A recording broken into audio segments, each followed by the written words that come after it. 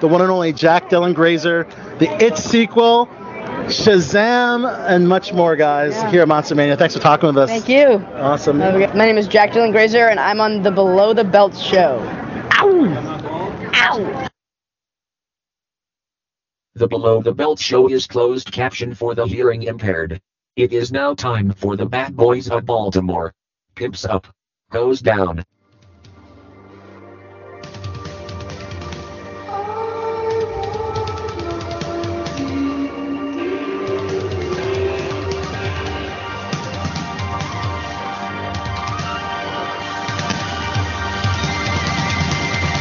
Oh, I got a live one here.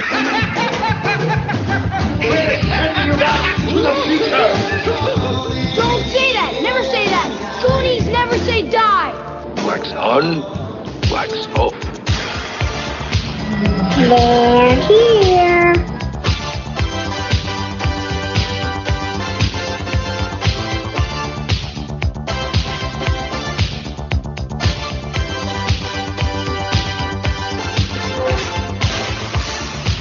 Yeah, that's right, guys. It's time for another episode of BTB, Below the Belt, in the mother effing house. I'm your host, Al Soto, your host with the most, back after a 1 week break. A little bit of an unanticipated break, as I was in Austin, Texas for South by Southwest, my first South by Southwest experience, and it was amazing. And of course, we got some great content on Below the Belt show to play for you with great interviews that we've done in Austin in South by Southwest.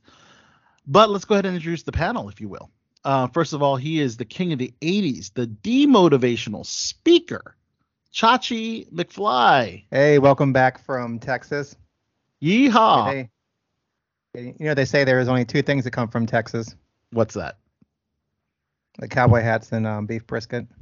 Why? What else is there? Cowboy hats and beef brisket. Well, we have a special guest co-host on the panel. He is a videographer extraordinaire with Click on This. He's also an actor. He's a photographer extraordinaire. He's also a production extraordinaire. He's worked on many films in the DMV area. And he also joined us at South by Southwest. Simi Terrell, here on BTB. What's up, Simi? Hey, man, it's good to be back home. Yeah. But what a wild time we had. Hey. It was such a fun time, and I highly recommend anyone that's interested in visiting the city of Austin, go during a South by Southwest week. Even if you're not credentialed, you can still make the best of it because there's so many great bands performing.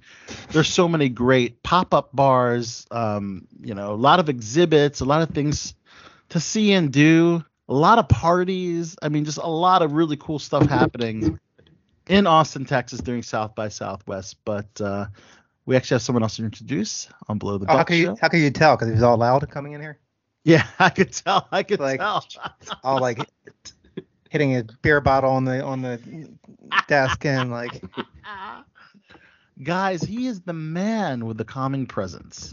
He is the improv master extraordinaire. You can call him like an improv Jedi. He is also known as the Persian Prince of pop culture, and also known as the Zodi. Mike the General Zod. Hey, I didn't realize you'd already started recording. Oh, yeah. He just came in all huffing and puffing. Yeah, that says a lot about how, the state of, the state of urgency that I had to come on, because I knew I was running late. So I was like, oh, shit. I mean, that's why they call you the man with the calming presence, right? Or is it a little bit of a paradox? I'm all about the irony. I embrace the duality of our purposes. Well, Zod, we have an incredible show because Simi, I don't know if either of you have had the pleasure of meeting Simi. He is a videographer extraordinaire that captured some great interviews with us for Click on This and Below the Belt show, as we are an affiliated show. And tonight is no exception. We're going to be hearing my first exclusive interview from South by Southwest with actor Aristotle Athari from Saturday Night Live. Oh, he was hilarious. Yeah. Yeah. Very, very like short tenured stint on Saturday Night Live. He is the lead in this great sci-fi rom-com, which there's not many. I can't really think of many sci-fi rom-coms, but it's called Molly and Max in the Future.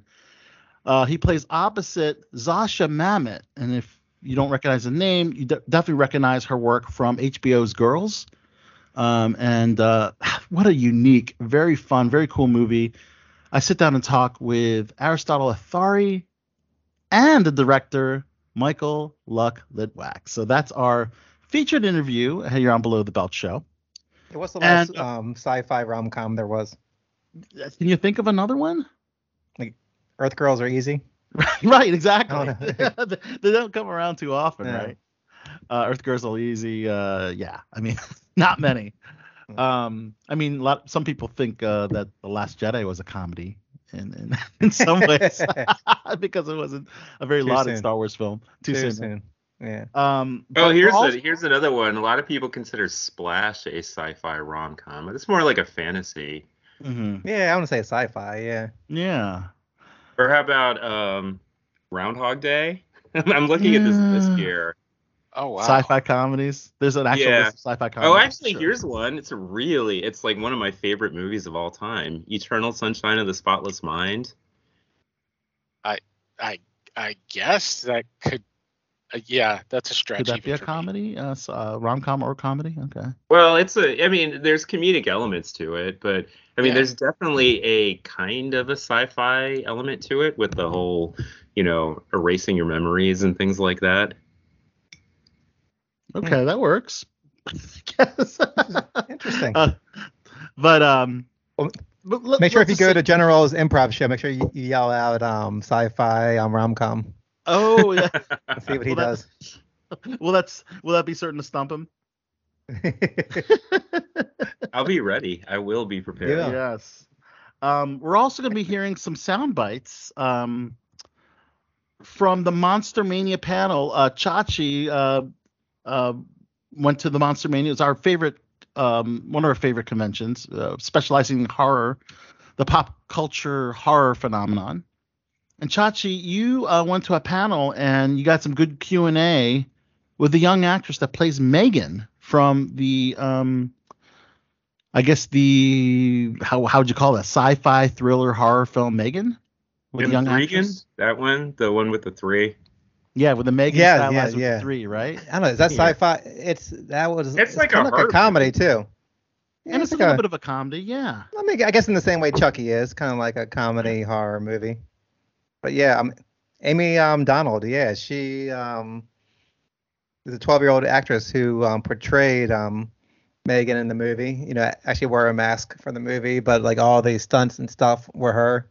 Like all the dances that Megan did, like everything about the movie was her. The voice was a different actress, but everything else was her. So it's pretty cool. Interesting to know. So you got several questions, more than one, right? Yeah, I think we've been around like 5 or whatever. Yeah, that's fantastic. Yeah, her line was just too long for me to do an interview in person. So luckily I was able to get the questions off at the panel. But very sweet girl. Yeah. And we're going to be hearing an edited soundbite of those questions a little later in the program. So I guess without further ado, let's start with the reason I was off air last week, and that's because of the South by Southwest Festival. Thank you so much for Elena Moscat, our leader from Click on This Show, for enabling us to go. As Click on This Show as an accepted outlet for the South by Southwest Festival. We're also joined by our friend Johnny Alonzo, the Paisan, was also in the house. Myself and Simi Terrell, and of course, which is interesting, on my first weekend in Austin, before the rest of the Click on This crew arrived, I hung out with my high school buddies. Shout out to Eric and Gevick, and got on the list for some events. They said they have never attended a red carpet event before, so I felt I felt like a special friend. I took pictures of them on the step and repeat, and that was your first time too, right? To a red carpet event. Yeah. Yeah, the first time on a step and repeat. Good for you. I'm happy for you. Well, I mean, I have to it's say about time. It's about something I've been very, very familiar with over the years, but they're both teachers, so they never had the opportunity to experience something along the lines of a red carpet. And that was the Yellow Jackets pop-up. So they did what they call a Camp Yellow Jackets pop-up bar, and also turned into a party with spirited drinks, kind of in the theme of Yellow Jackets. If you haven't seen Yellow Jackets, it's an amazing show. I've seen 2 episodes, and I definitely need to catch up on it. But it was a great event. We had some of the cast from Yellow Jackets in attendance, so that was really cool. And they had some great food. That's the thing about Southwest by Southwest. They always have really fun cocktails, and they're always usually named from, like, based on the show, because we went to the Amazon Prime pop-up, which had like drinks named after characters from The Boys on Amazon, and the Paramount Lounge had drinks from your favorite Paramount shows, like 1923 with the prequel of Yellowstone. They had a 1923 old fashioned. So you got to enjoy the creativity side of that. What kind of drinks do they have for The Boys? For The Boys, they had an IO old fashioned, and they had a drink for the Deep that was like the deep vodka tonic drink or something like that. I don't know. Do you remember what it was? Did you like getting your mouth around the Deep? It's funny that you mentioned it, Chachi. So the Amazon the Amazon pop-up, which was awesome, by the way, had a little boys exhibit, and when you walk had a what? A little exhibit, because they have multiple shows, so they have to have. Yeah, you said they had a little boys little exhibit. Boys sounds kind of inappropriate, right? Okay. You sound like the Oh my gosh. you sound like the guy that in the bike shop on Different Strokes. For people who know that reference. Too soon. Oh my God, that's Horrible. awesome. Oh That's my God. definitely Sydney, too soon. Pulling out something deep there. Sydney, you understood that. That's a deep reference, cut, right? Yeah, that was the guy from like WKRP, right? Yeah. Yeah. Was it surprising that you're like a known actor and you're going to play a child molester on your next role? His name was Gordon Jump. That was his name. That was the actor's name. Good job. Yeah. Oh my God. Okay, a small part of the Be careful Amazon now. Be pop-up careful. was dedicated to our favorite show on Amazon, The Boys. Okay. Yeah. So when you walk in, they have all these dildos. Oh, this is getting even better and better now. This is the Herogasm display, with dildos based on your favorite characters. So you had the Deep, had a big dildo with fish, with fins, and then you had like Black Noir with a black dildo, and then you had. I think both the Deep and Black Noir, that seems like a little too easy. That's like fishing. I mean, shooting fish in a barrel. Shooting fish in a barrel.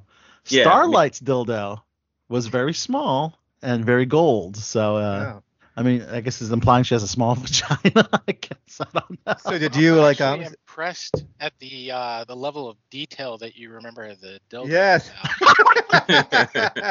I took a picture of it, guys. You should check it out.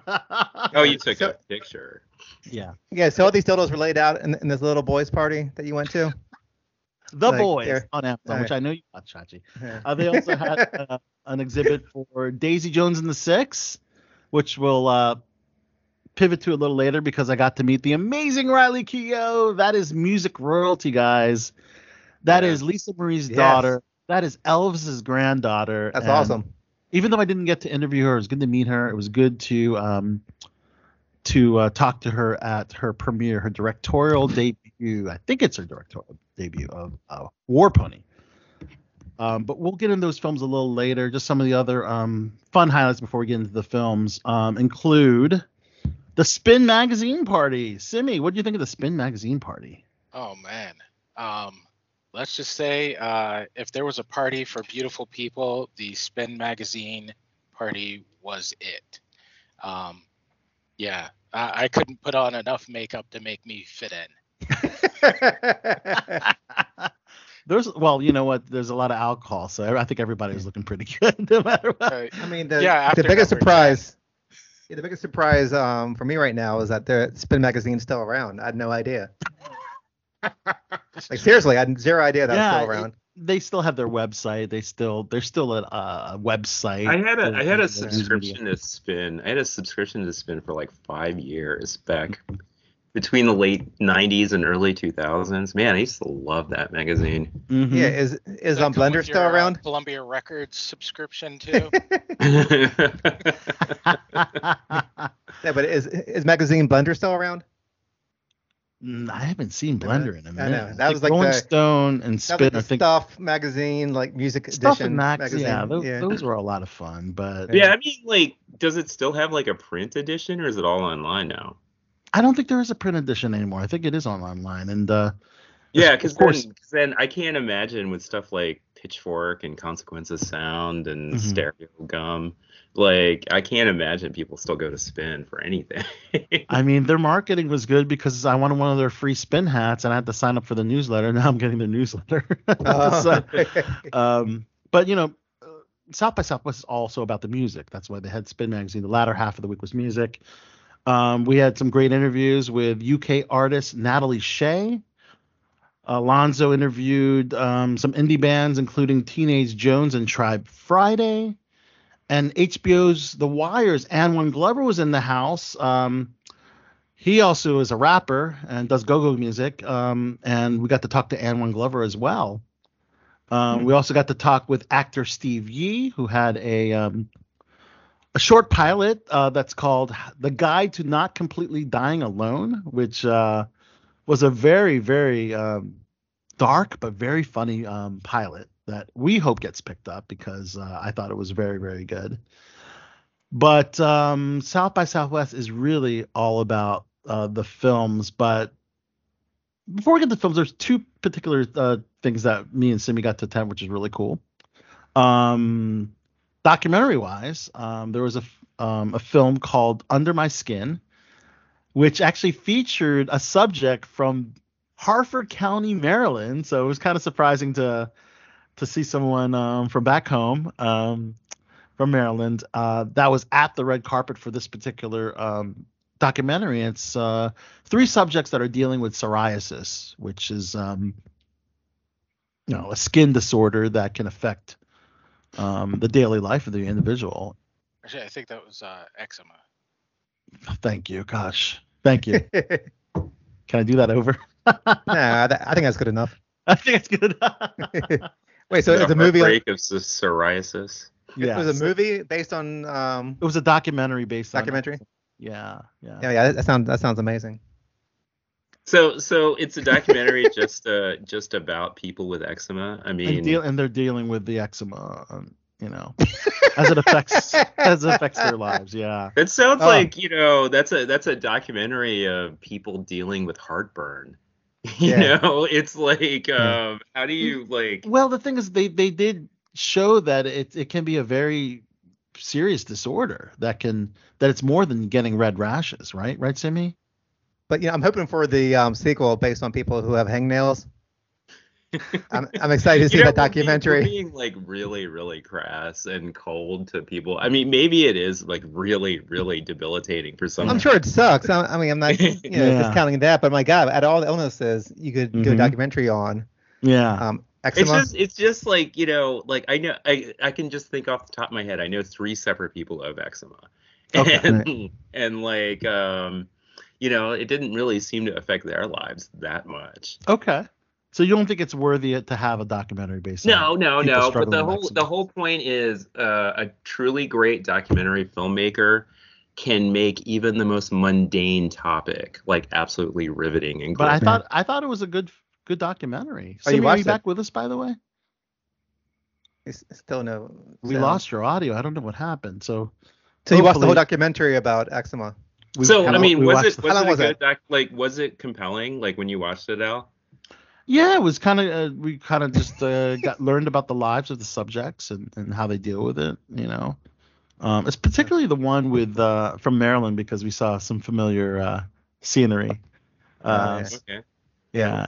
Here's me with eczema at Hartford Mall, shopping, and I'm Right. walking around the Here's me mall. at Ironbird Stadium. Yeah, I'm walking Right. around the mall, slightly itching myself.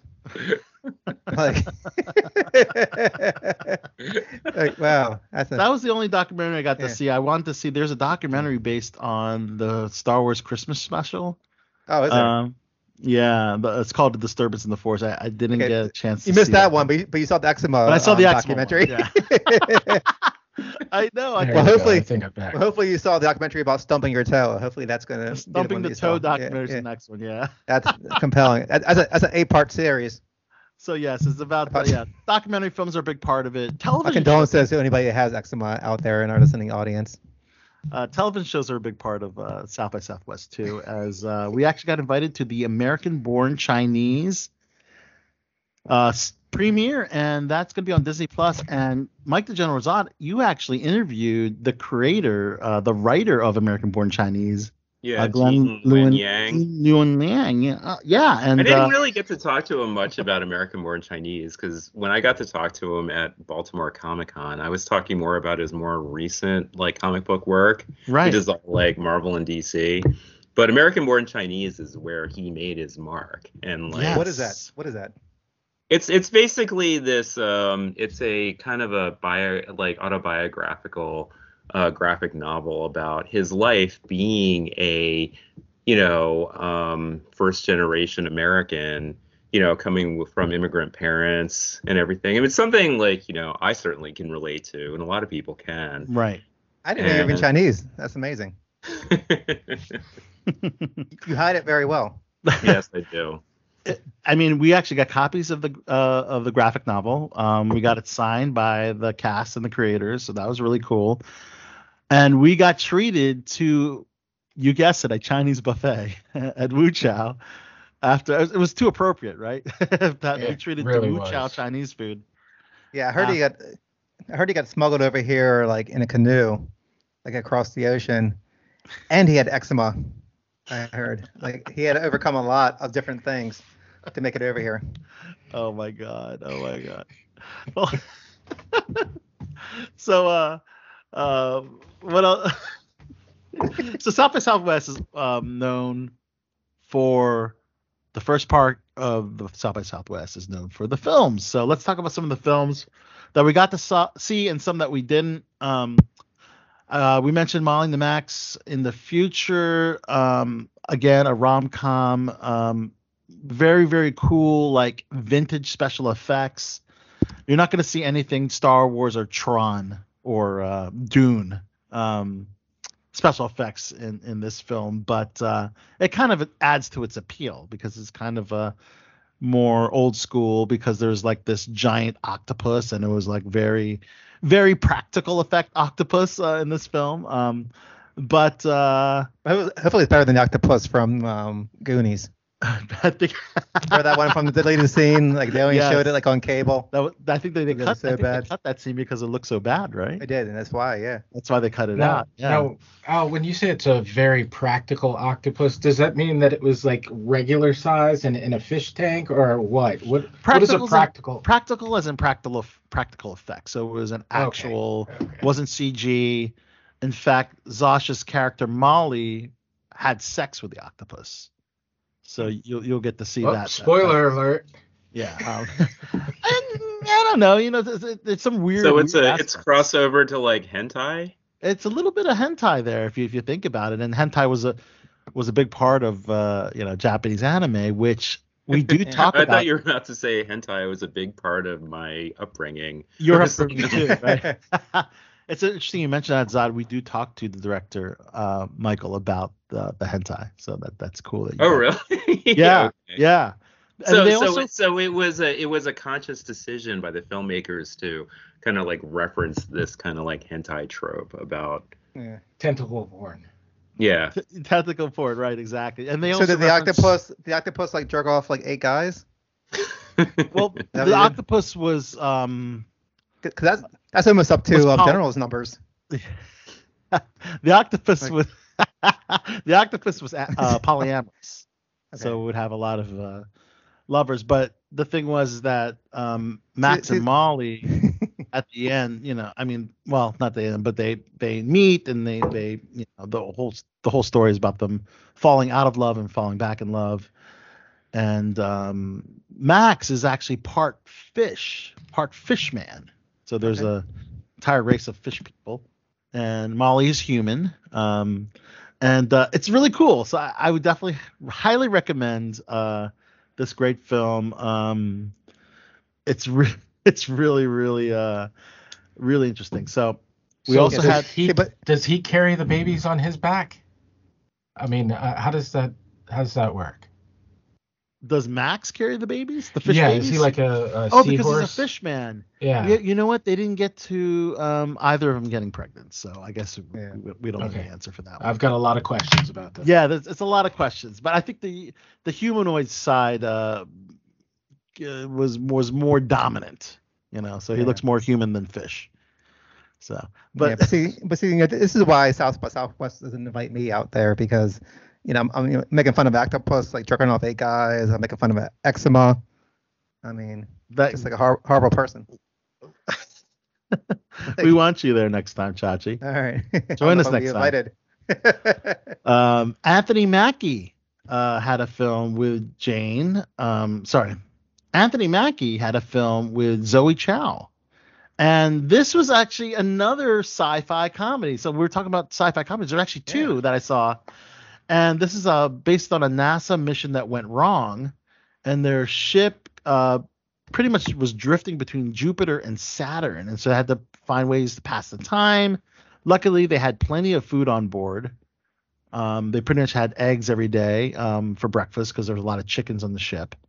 But eventually, it's a guy and a girl all alone in the galaxy, and of course, yes, they're gonna have sex together, right? I mean, come on. It's the thing is that they're both married. So where does that dynamic bring them when they come back to Earth? So it's a very interesting dynamic, and another film worth watching. Anthony Mackie. What happens in outer space stays in outer space. Right? Exactly.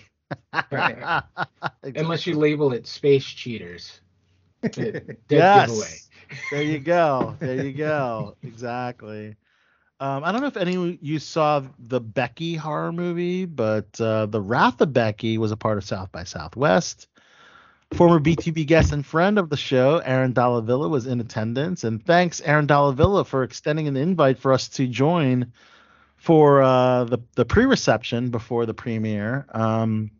It's very bloody, very gory, and pretty outrageous. So definitely check it out. Sean William Scott, you might know him from American Pie fame. Yeah, Stifler. Played one of the main antagonist roles. And Lulu Wilson, you might know her from Annabelle Creation and Ouija Board. Ouija. Not Ouija Board, but the film Ouija. A fantastic young actress. She's the protagonist in this, and it was a crazy film. It definitely shows how badass and crazy this little teenage girl can be in taking on a bunch of what they call themselves. They call themselves the right-wing Nazis, is how they describe the antagonist group. Basically, they're called basically fascist lunatics. Well, the Ouija board was actually invented here in Baltimore. The Ouija board was really? Yeah. Like the creator of it, like his tombstone actually has on the back of it a Ouija board. No shit. Yeah, and he's buried right here in Baltimore. Yeah. You saw it with your own eyes? I haven't went to that cemetery yet, but you will make that on your list for visits, right? Yeah, but I'm not gonna fuck around with the tombstone though. No, yeah, it probably would not be a good thing. No, it's bad enough the normal ones. I'm not gonna mess with a Ouija tombstone. Exactly. And then there's a film that I saw part of, but I had to get to the War Pony Riley Keough directed film. But Simi, why don't you give us your review of Parachute? So Parachute, directed by Brittany Snow, starring Courtney Eaton, Thomas Mann, and Kid Cudi. Yeah. Right? Yeah. Wow. So definitely had some names attached to it. It was this tragic romance about a girl with who was in rehab and had eating disorders and her struggle with it and treating guys like shit. It was the opposite of what we've Yeah, seen. Right? it was actually a pretty interesting roller coaster, and yeah, I can't say enough bad things or enough good things about it. Bad thing or And You let's don't not sound forget- like you were particularly enthused with it. It it was definitely engaging. It was just I was pissed off. what happened at the end? Because of something to do with the main character treating guys like shit. Is that what bothered you? Normally no, just the way that it went about it. It was like you're expecting things to get better, and it just kept playing with those same old tropes of she's playing with people's feelings because she's being selfish. And I know it happens on both sides, but it pisses you off when you see it on screen, no matter who's the protagonist or the antagonist. I get that.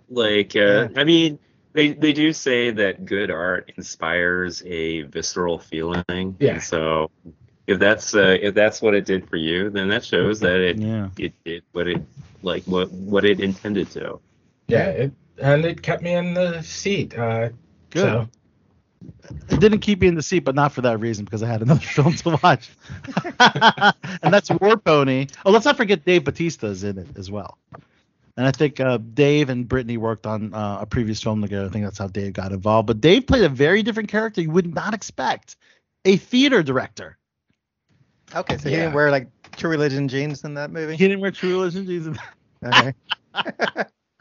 And you know what? I think Ryan Johnson said that Dave Bautista is one of the best wrestler turned actors. I might have to agree, man. He's really come a long way, whereas Dwayne "The Rock" Johnson usually plays roles that we've seen him in already, But I think Dave has really embraced. Dwayne Johnson actually played some interesting roles before he became like the super huge megastar he is now. Like I remember he played like this. He played this gay guy in Get Shorty. Was it Get Shorty or the? Yeah, that was. Yeah, I remember that film. Yeah, you're right. Yeah. He did. Yeah. That was actually a very different role for Dwayne.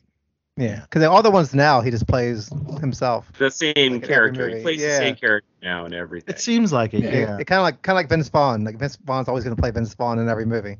Yeah, and I think Batista actually said that he does not want to play any of the same roles over, and he only wants to play roles that he's interested in, which is why he ended the Guardians of the Galaxy. That's right. Okay. Yeah. I.e., his character's probably getting killed off, but we don't know. We don't know that for sure. That's just speculation.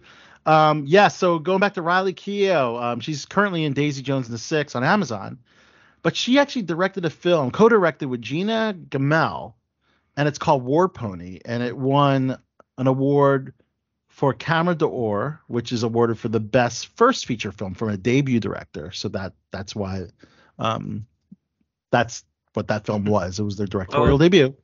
It's nice to see she could come from such humble upbringings. And what's amazing, speaking of humble upbringings, the cast were all Native American from a particular tribe in from the Pine Ridge Reservation, and a lot of them, I think 95% of them, are first-time actors. And I was so amazed that they were able to get performance. They still auditioned these folks, And that, I guess, that goes to show you acting can be a very natural talent. You either have it or you don't. And I was so impressed. When you watch these Native American actors, you would not think they were first-time actors. It had such a realism that reminded me of that show Kids. Remember that show Kids with Yeah. Because Kids, you almost thought it was a documentary. It felt so real. And I think when we're dealing with that type of realism, it definitely felt that way when I'm watching War Ponies. So and yeah, it was really about the story of two young Native American men growing up in the reservation and grappling for the world built against them as they navigate their unique paths to manhood. So coming of age. You've seen a lot of stuff little boys out there, haven't you, when you're out in Southwest? Yeah, I guess that's Is that the theme? Yeah. But there's a lot of movies you didn't see, like Eva Longoria's Flaming Hot, which is about the creator of the Flaming Hot Cheetos. Speaking of humble beginnings, the guy was a janitor for Frito-Lay, or I guess the parent company of Cheetos, and he just invented or he spilled hot sauce on his Cheetos and booyah. No, I don't know the story. Yeah, he actually created a spice blend in his own kitchen, and cool. Yeah, now he has a position in the company. Executive janitor. Yeah, I know what you say. Yeah. like, do you think that they paid him anywhere near what they should have paid him for that invention? Probably how much they're making off of that? I'm not sure. Cheetos was pretty much dying, and Chester couldn't save it until that janitor. Well, it's under the Frito-Lay parent company. Yeah. Yeah. But is it? I mean, is Flaming Hot Cheetos anything other than Cheetos with a lot more like hot more sauce, spice like and kick? Hot spice on it. I mean, I know you're talking about this secret blend, the secret spice blend that he made in in his kitchen. But it's not like it's that complex of flavor. It's just more. It's just hotter. You know, you just put more pepper powder on it. Exactly. I mean, isn't that the mother of all invention though? It's like, oh my God, this is different. Yeah. Yeah. But they stumbled into that. I guess he's no longer a janitor, maybe, like you said, executive janitor now. There were also two biopics that premiered. The Tetris biopic. I saw the trailer for that. That actually looks like a lot of fun. Looks like a lot of fun. It does, yeah. And it's a little bit of a political thriller as well, within the history of the. Did you see it? Did you watch? These are the films that we missed. So sadly, there was quite a few. Luckily, also, you call the big ones. The big ones, right? on Eczema. We saw the one on Eczema. Yeah, I only saw that one. I saw War Ponies. That's a great popcorn flick. Eczema one. I hope it's like 3 hours long, like Avatar. Yeah, it was a. You make your skin flake like popcorn too. Yeah. Oh my! There's after the credits for that one. There's another biopic called Air, which, as you know, stars Ben Affleck, that looks great. Matt Damon, Viola Davis. Yes. Yeah. About the Air Jordan. About the Air Jordan. That's right. That also premiered at South by Southwest. And Joyride. It's pretty much, they call it the Hangover with an all Asian female cast. That's their version of it. It's about time. It's about time, right? Yeah. Is that what they actually called it? Yeah, they called it Girls Trip Meets The Hangover is what they're calling it. Wow. Yeah, that's what I'm reading right here. So it stars Stephanie Sue from Everything Everywhere All at Once, Sherry Cola, Sabrina Wu, and Ashley Park from Emily in Paris. And Adele Lim wrote the script, and along with, remember when you watch Family Guy, there's this woman with a very long last name that I thought, man, is that a fake last name? It's like Cheravacha Chomdrong. I can't even pronounce it, but during the credits. During the credits, do you remember? Yeah, that's her. I remember that. Yeah. She wrote. Is that her real name? That's her real name, Cherry. I thought it was a joke. Chavapravachodomrong. I'm like, whoa, dude, that is a. So that's like an Indonesian name. She's in. Yeah. Yeah. So you know what's funny? If you go into IMDb to type in Joyride, there's literally dozens of movies. That have the title Joyride. Really? Yeah, it's not that unique. Yeah. And then there was one that I wish Sibby and I were there, but it was The Evil Dead Rise. Oh. Because there was a Joyride. Was that like a sequel to Joy Luck Club? Or not? No, it wasn't a sequel to Joy Luck Club. Okay. And Evil Dead Rise, Bruce Campbell actually had a response to a heckler that was in the Q&A. The heckler said this movie fucking sucks. And then Bruce Campbell said, "What the fuck are you doing here? Get the fuck out of here!" And then apparently got some applause from the audience. And then someone said that someone got possessed during the movie. And then he said, "Keep back, keep Austin weird, right?" So that's kind of like Austin's catchphrase, "Keep Austin weird," you know? Yeah. But Evil Dead Rise apparently, the next chapter in the Evil Dead franchise. Which, if you're a fan of that franchise, I'm sure you guys want to see it. And Is it? I hope it's good. I mean, Ash versus Evil Dead was fantastic. That was such a the series. show. Yeah, it was a good show. The series. Yeah. Yeah, I love Dana De Lorenzo too. She's Mhm. fantastic. And It doesn't look like doesn't look like he's not in the top cast for it. Does he just have like a Bruce Campbell? cameo? Yeah, I guess he's not top cast. I guess he's kind of like either cameo or day player. Or just enough to. I mean, maybe he's even a producer. Who knows? I mean, he was on the panel. So Okay. yeah. But those are the South by Southwest. Some of the featured films from South by Southwest. We had a great time. Again, we're gonna hear Aristotle Athari and the director Michael Litwak from Maximum versus the Future at the end of the program. So overall, a great trip, right, Simi? It was fantastic. We had a lot of fun. Great food in Austin. Great food, great people. Great people, beautiful women. Yeah. I don't know if course they were the locals or girls that just kind of flew into town. Maybe a combination of both. Well, judging from my last experience in Austin, I think they live there. A lot of locals, yes. Even the ones that fly in, they never leave. So. Oh wow. Girls from Texas are hot. Anyway. They're hot. They are hot. Yes. So it was a lot of fun. Yeah. Well, I hope to make out there next year for the Eczema sequel. The Eczema sequel. Hopefully Chacha will be there. Eczema 2, Electric Boogaloo. Eczema 2. Well, you're from Harford County, so maybe. Yeah, let's have the Eczema person on the show. And everybody's hoping for the Eczema 3, The Cure. Yes. You know what? We should have one day. The young lady's name was Alexis, right? Simi, I Yes. Yes. She's a very attractive girl, See, yeah. okay. Right, Simi? All right. Yeah, we could have her on. All right, and not to forget. I'll be the Eczema X. I don't care. The Eczema X. Okay. And let's not forget, one of the highlights for me was seeing New Order.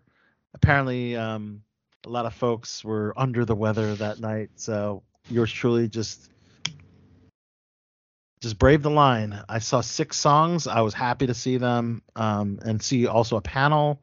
They're the innovators of new wave, alternative rock, synth pop. I mean, they're just trailblazers, and definitely one of my favorites. And they were fantastic. So overall, a fantastic South by Southwest experience for Click on This Show and Below the Belt Show. So there we go. But there's other stuff going on in movies, right? We're back in the North by Northeast. We're back in the North by Northeast. So let's talk about the box office. Zod, are we seeing it this week? Shazam! Fury of the Gods opened to number 1 in North America. It's still not an impressive debut, 30.5 million. That's not a very strong opening weekend. That a very soft number 1? That's a soft number 1, yes. And it's actually a substantial drop from 2019's first Shazam movie. That's a shame, because the first Shazam movie is fantastic. I loved that movie, and I don't know if that says something about like the quality of that movie. I mean, it's gotten pretty good reviews, and or if it's basically, there's a lot of, I guess, disinterest in a lot of DC properties right now, because this is all stuff that they know isn't going to continue into the James DCU Gunn. of James Gunn, James right? Gunn of the DCU. So is that like, people are like, why should I watch this? This is like a dead franchise. But some people think that. Some people are like, if it is a hit, like a lot of people say the Flash movie will be a hit, that it could change the course of those films, whether they become canon or not for the new DCU. But right now on Rotten Tomatoes, when this article dropped, it was a 53%. Oh, I think it went down. I remember the Did it go last time down? I saw Rotten Tomatoes, it was like at 60 something, and I was like, Okay. okay, that's okay. 60 something for critics, and Yeah. and I believe the audience was a little closer to 90%. Which that's a big gap. I mean, well, the critics are just on Marvel's nuts, so they're not going to. Not really. The last few Marvel movies have not been critical darlings either. What would they give Black Panther? Okay, Black Panther was relatively high, but well, Black Panther could be like the X-Men movie, and the critics aren't going to give that a negative score like that. Right. But Ant-Man and Quantumania, savaged by critics. So the latest Shazam Fury of the Gods on Rotten Tomatoes, 51% critics, 87% audience. So okay, I enjoyed it. I mean, I liked the first one too. You saw it? Okay, good. Yeah. You could talk about it. I mean, I don't mind being spoiled in this one because it's not. I mean, it's it not was sad. It was sad when everybody died in the movie. Like at the end, like that was a very sad part. But no, I like Shazam, and I like a lot of the stuff that DC does. I think it's different than Marvel, and like you like I'm kind of Marvel. I'm kind of sick of Marvel right now. Like, Mary Shazam. Yeah.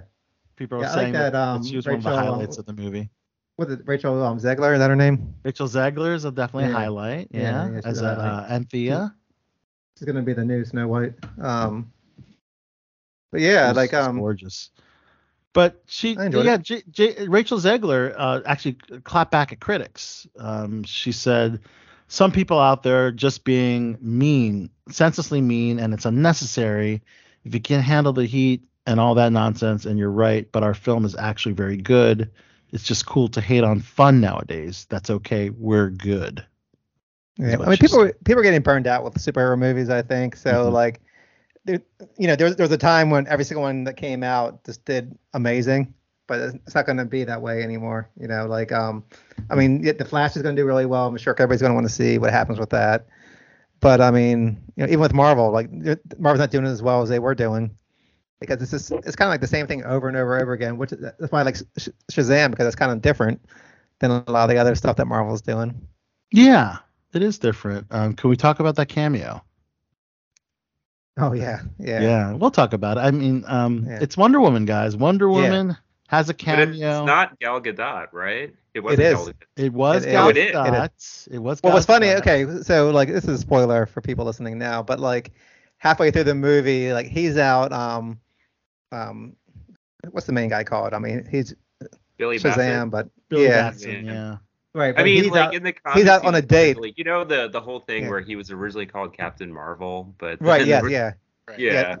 They kind of alluded to that in the movie too. But he's out on a blind date, and you see his Wonder Woman, but you only see her from like the neck up. He's talking to her and stuff, and you see her from the back and stuff like that, but you don't see her face. So you think, okay, it's just a stand-in or whatever, Right. What they did with Superman in the first movie, right? Right. But then at the end, you actually see her whole face and everything, and and she's talking, and it's Gal Gadot and stuff, and like it was a cool cameo. It was a cool cameo, but unfortunately, we may not be seeing Gal Gadot in DCU anymore, and the new DCU, which would that be the swan song for Gal Gadot as based on what you saw for the cameo, Chuck? I mean, I hope not. I mean, that'd be a mistake, I think, on DC's part, and I don't blame her for the train wreck that was Wonder Woman 84. Her acting and stuff was fine for it. It was just a horrible story, and they just really dropped the ball by letting Patty, what's her name? Patty Jenkins. Patty Jenkins, yeah. Patty Jenkins write that. I don't know why they let her that. They're like, well, the woman's a director. The woman's got to be a writer too. Let's have her write it. But she had no business writing that.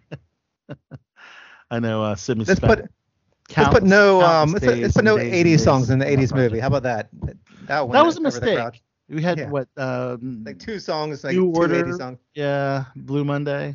Yeah, for Frankie Goes to Hollywood. Like they didn't actually play Blue Monday in the movie. That was not a trailer. Yeah. They played the obscure Frankie Goes to Hollywood song, and then I think maybe like one other 80s song, and Agreed. It was very underwhelming. And let's talk about the post credits scene. We saw the return of that worm villain, right, Chachi? Oh, Yeah. Mr. Mind. Mr. Mind. Yeah. Look at General smiling because he knows who he is. He's looking forward to this one, right? And Well, there's this DC storyline, this comic, this like big crossover storyline that DC did, like I don't know, around 2010 or 2011, called 52, where they had this like weekly comic that was going through like all of what's going on in the DC universe, and they take Mr. Mind, that character Mr. Mind, and like kind of like reinvent him in a truly terrifying way. Like he becomes like one of the scariest villains in DC. Like what they do with him, where like because he's like kind of insidious, and he goes into this like trusted little robot sidekick of another superhero and does some major damage, and it's like a big shock like when it's revealed that it's Mr. Mind. So that's what I always remember about Mr. Yeah, I mean, it really blows my mind that General ever had sex. Like, there really is a god out there. Like, and his name is Zod.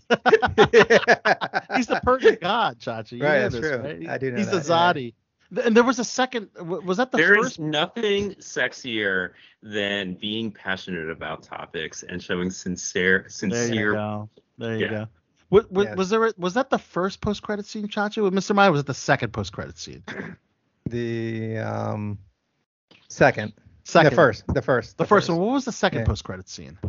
I don't remember now. I don't know. Okay. I don't think I have the second one on my. But I guess we'll save that for the audiences that haven't seen it, since we've talked about Shazam so much already. Yeah.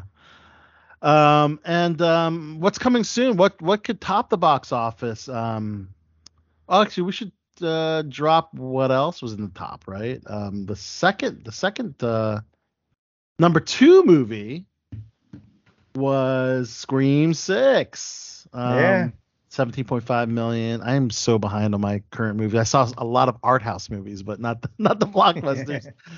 Another sequel, and number 3 is Creed 3. Scream's okay. You saw Scream as well, okay. Yeah. Just okay?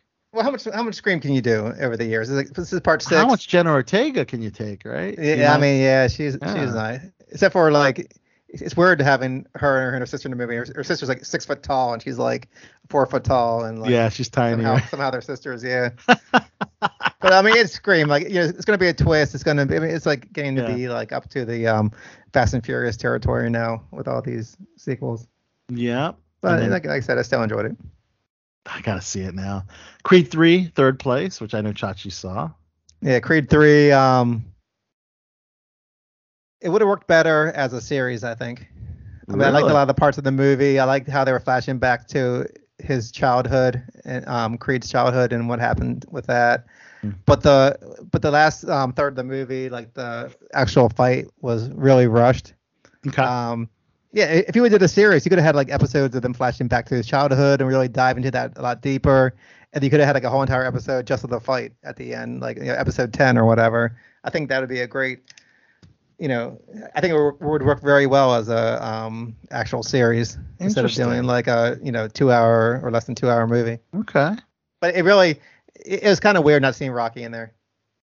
Right. That's because Sly Stallone didn't want to be in it. Is that what happened there? Yeah, and I think he had a riff with the whoever owns the property of Rocky. I forget the guy's name because Sly doesn't own it, but he wants the rights back right now. So. Okay. The number 4 and 5 movie is Adam Driver's new sci-fi thriller film 65. And rounding up the top 5 is Ant-Man and the Wasp: Quantumania, which myself and Zod saw. Chachi, did you finally see Ant-Man and the Wasp? I did. Quantumania? I saw that one too. Yeah? Did you guys like it? It was okay. Just okay. Okay. Yeah. So Chachi, you saw everything in the top 5? You saw 65 as well? I didn't see 65, no. 65 is the one you missed. Okay. No, but I figured how can it be anywhere near like Jurassic Park or I don't know. I hope it was good, but this has been so many dinosaur movies over the years. Mm-hmm. So many dinosaur movies over the years. Yeah, right? Yeah. The big movie next week will be John Wick Chapter 4. And they had a bit of a somber LA premiere because one of the actors, Lance Reddick, who starred as Sharon in all 4 John Wick films. He was young, too. Only 60 years old. And they said it's natural causes, but Which I didn't get that either. how come natural causes affect someone at the age of 60? You know? I don't know. But apparently they were given blue ribbon pins to wear to honor Reddick, and blue was the late actor's favorite color. And Keanu Reeves said that Lance is a people person, a special artist, and gentleman of grace and dignity, that he said on the red carpet of that film. So, yeah, man, definitely shocking and surprising. He was in that short-lived zombie series on Netflix as well. I watched a couple episodes of that as well. He played the father in that one. And shout out to Baltimore. He was in The Wire. That's right. Yeah. The Wire. Well, he's a Baltimore native. Didn't he grow up in Baltimore? That's indeed he did. Yeah. He's from Baltimore. I met Lance. Actually, I was on a flight to Los Angeles from BWI, and he was actually on my flight. I talked to him then, and he was also at the Wire wrap party for season 5. Oh wow! So he was he did a lot of really cool stuff, and he was also like hilarious in some things. Like he was a guest on Comedy Bang Bang a few times, and he was a legit hilarious guy to, he was it was actually really surprising because I was so used to him being in these like really super serious dramatic roles, but he was really funny too. Yeah, I actually liked him in a sci-fi role on Fringe. Fringe is another one he did. Yes. Mm-hmm.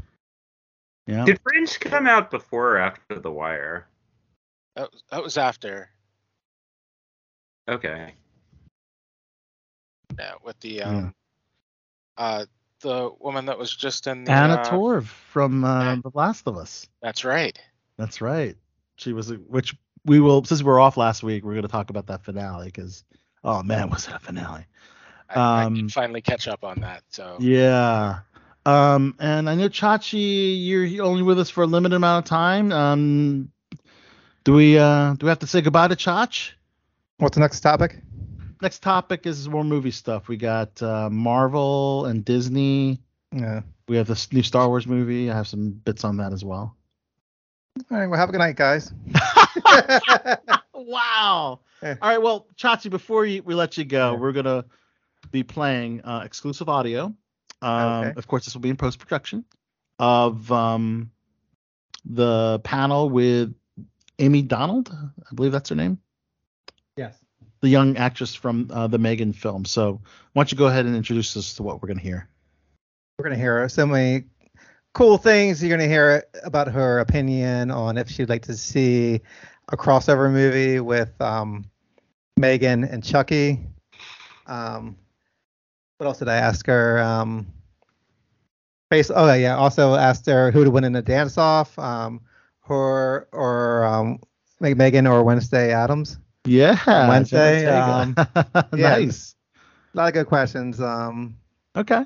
Hopefully you'll enjoy it. Very sweet girl, and she couldn't talk about Megan 2. There's no questions allowed about Megan 2, but they're definitely going to do it. This is going to be a whole franchise now, I'm sure. All right. But actually, I just watched Megan again last night, and second time. It's on Peacock streaming. Yeah. That's where I watched it. Yep, and it was enjoyable the second time. So definitely check it out, and check out this interview. All right. Or, I guess from the panels. Yeah. Yeah, Q&A kind of edited all together.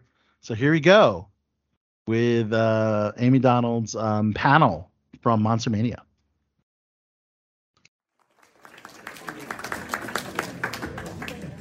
Welcome to New Jersey, the land of every season in the day.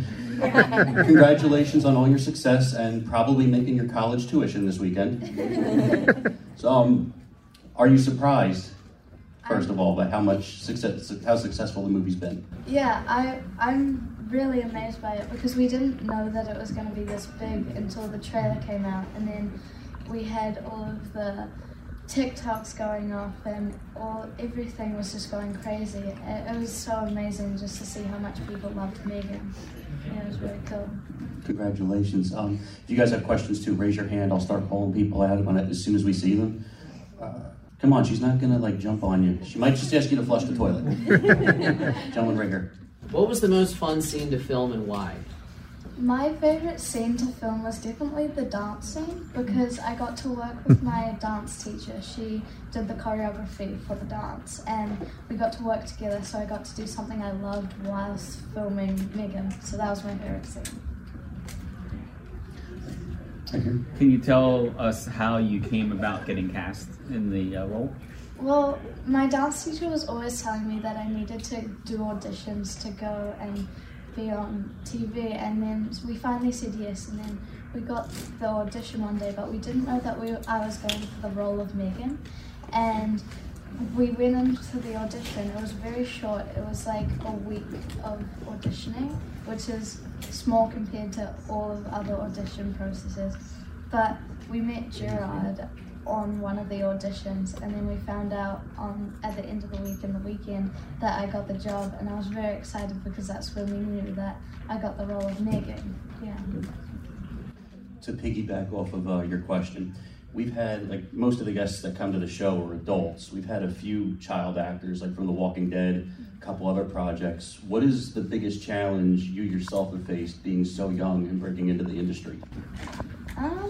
I think the most challenging thing is the hours, because sometimes they can be very long and challenging, but it's really fun, and I think it's so amazing because when you're filming you get to be yourself and you can just film and act, and it's really fun. So yeah, so that would be the biggest challenge. It's really exciting for me to be here because it's my first convention, so I'm very happy to be here. Wow. Yeah. Great, Eddie. Did you have a favorite actor to work with? I really liked working with Violet McGraw. She was awesome. She was so kind, and we're best friends. I love her so much. She's amazing. But yeah. So during the trailer, a lot of people were comparing Megan to Chucky. What's your opinion on that? And would you ever want to see like a crossover where you guys fight or team up? I would definitely like to see a crossover with Chucky and Megan. I think that would be so amazing. No, thank you. You think you could kick Chucky's butt? Yeah. OG Chucky or remake Chucky? Oh. OG. How hard was it getting in makeup? It wasn't that hard. It was only like a 30-minute process because in the morning they had a silicone neck piece to make it all fit together nicely, and then they had the mask, which that was a big challenge to work with because I had limited vision, and they had a 30-minute time limit because the more I was in it, the eyes would fog up and then I couldn't see. So they had to take me out of the mask every 30 minutes to wipe the eyes out so I could see, but yeah, that was the biggest challenge. Were you a big horror fan prior to getting the role? I wasn't a big horror fan prior. I did see some horror movies, but now that I've been in one, I enjoy horror. It's very good. Since you're getting your feet wet with horror, what's been your favorite movie that you've seen so far that's not Megan? I really like The Purge and The Black Phone. I think those are my two favorites. Yeah. She's got good taste. The young lady in orange up here up front. Oh, yes, you mentioned your dance teacher, and I was wondering how many years have you been dancing and what type of dance do you do? So I've been dancing since I was 5 years old, and it's something I really love to do. I do all sorts of dancing. I do tap, jazz, ballet, musical theatre, lyrical, contemporary. Yeah, I can't remember the others, but that's yeah. all. Thank you. So, like, who'd win in a dance-off, Megan or Wednesday? Jen Ortega? That's a good question. Megan. Megan would, awesome.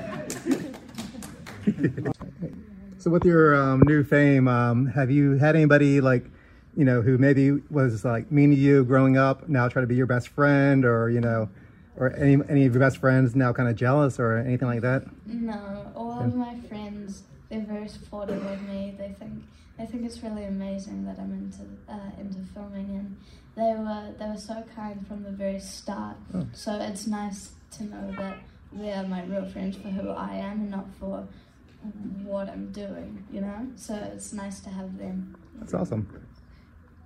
So it sounds like your family's been really supportive of you. How do they keep you grounded, and do you still have to clean your own room?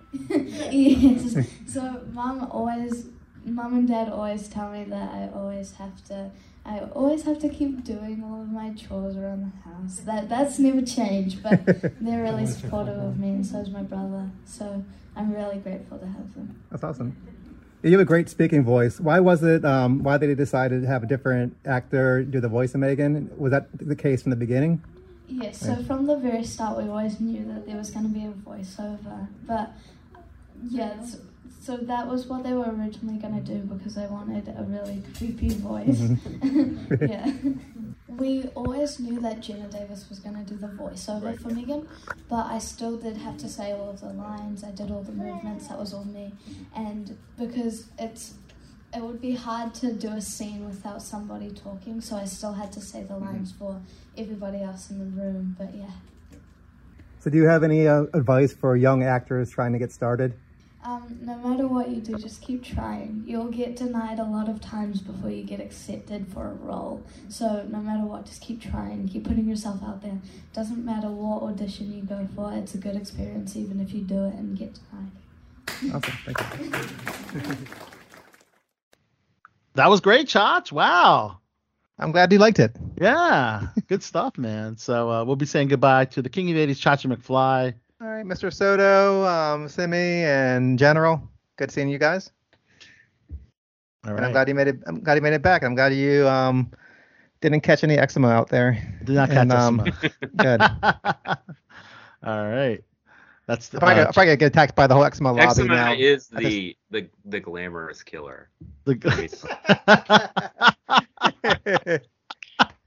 I mean, after all this stuff, growing up through AIDS and COVID now and stuff like that, like, it's like, I don't know. Yeah, right. I feel bad whoever has it, but Right. Still. All right, ladies and gentlemen. Right. See you, gentlemen. See you. All right, bye. See you, Chach. All right, Chachi.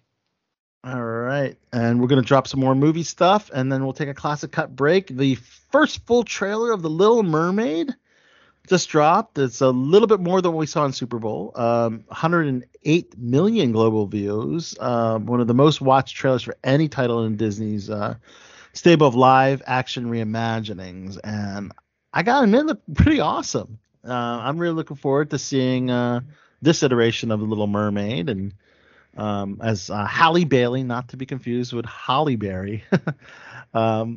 She plays the title character. Although they both swim with swordfish.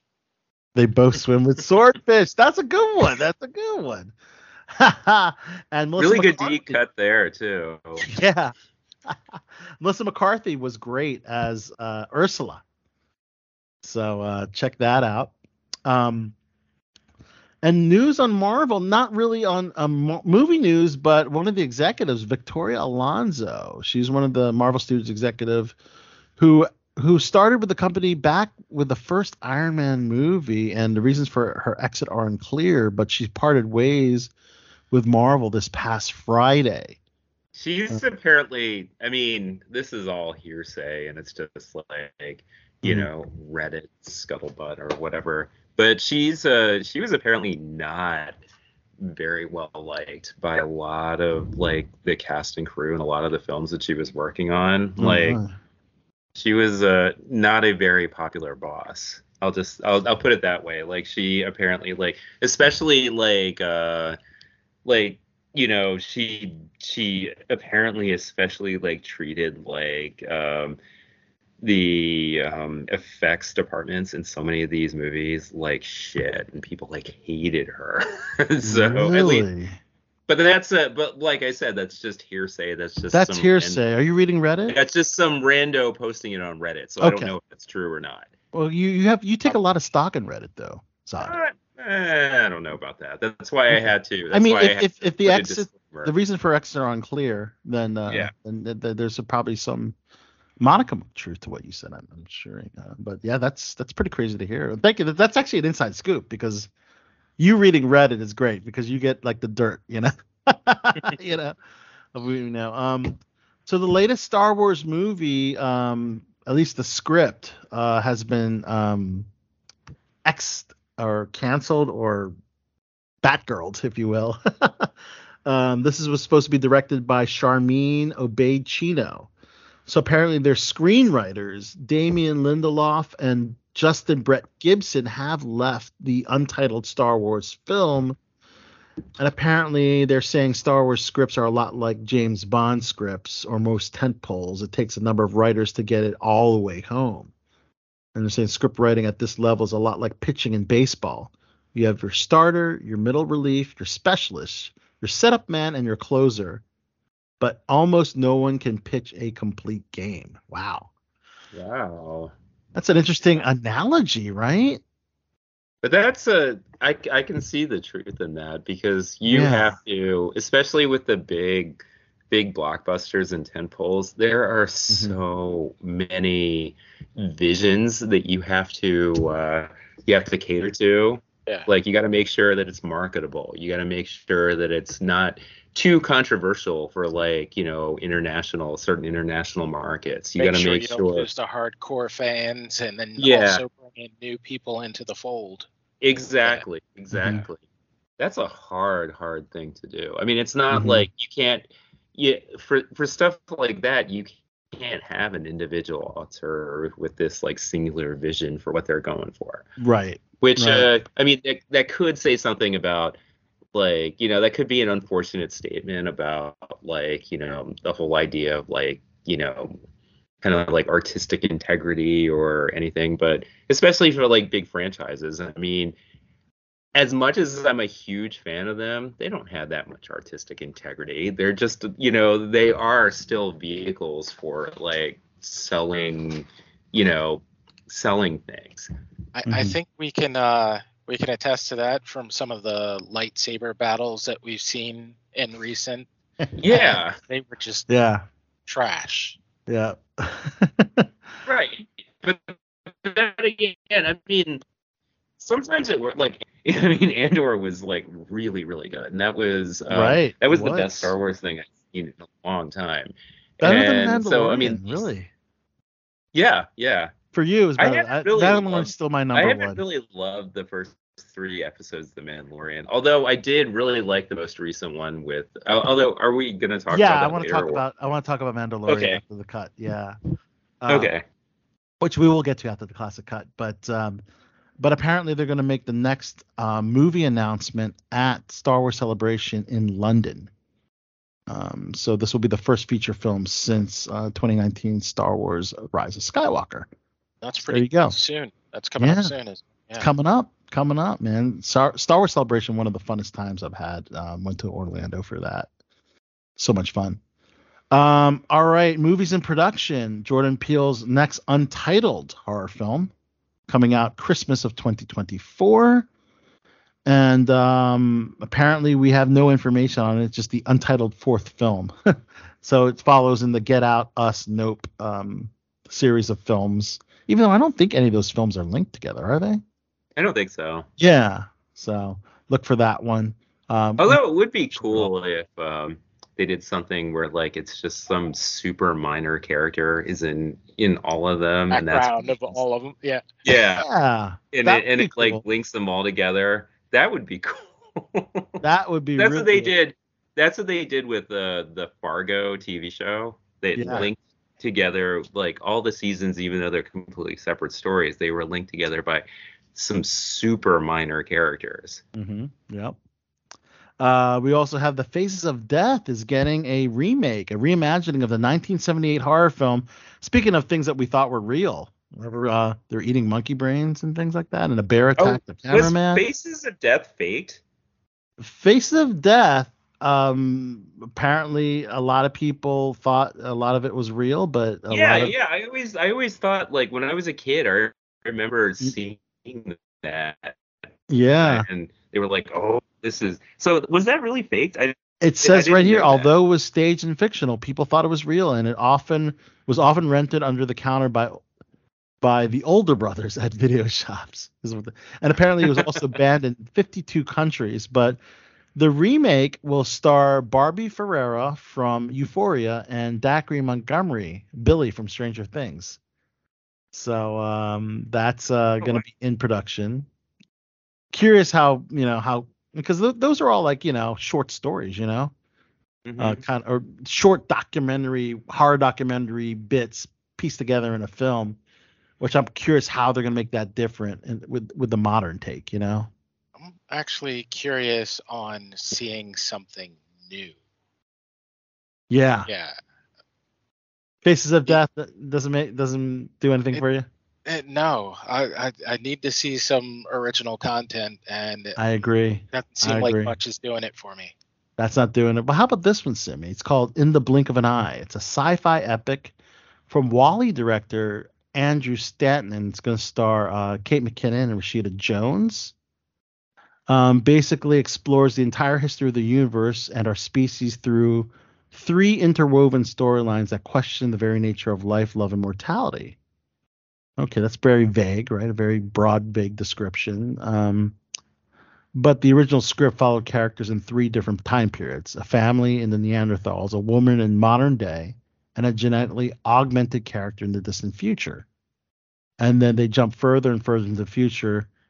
And that's kind of cool. I mean, that's the Yeah. original script.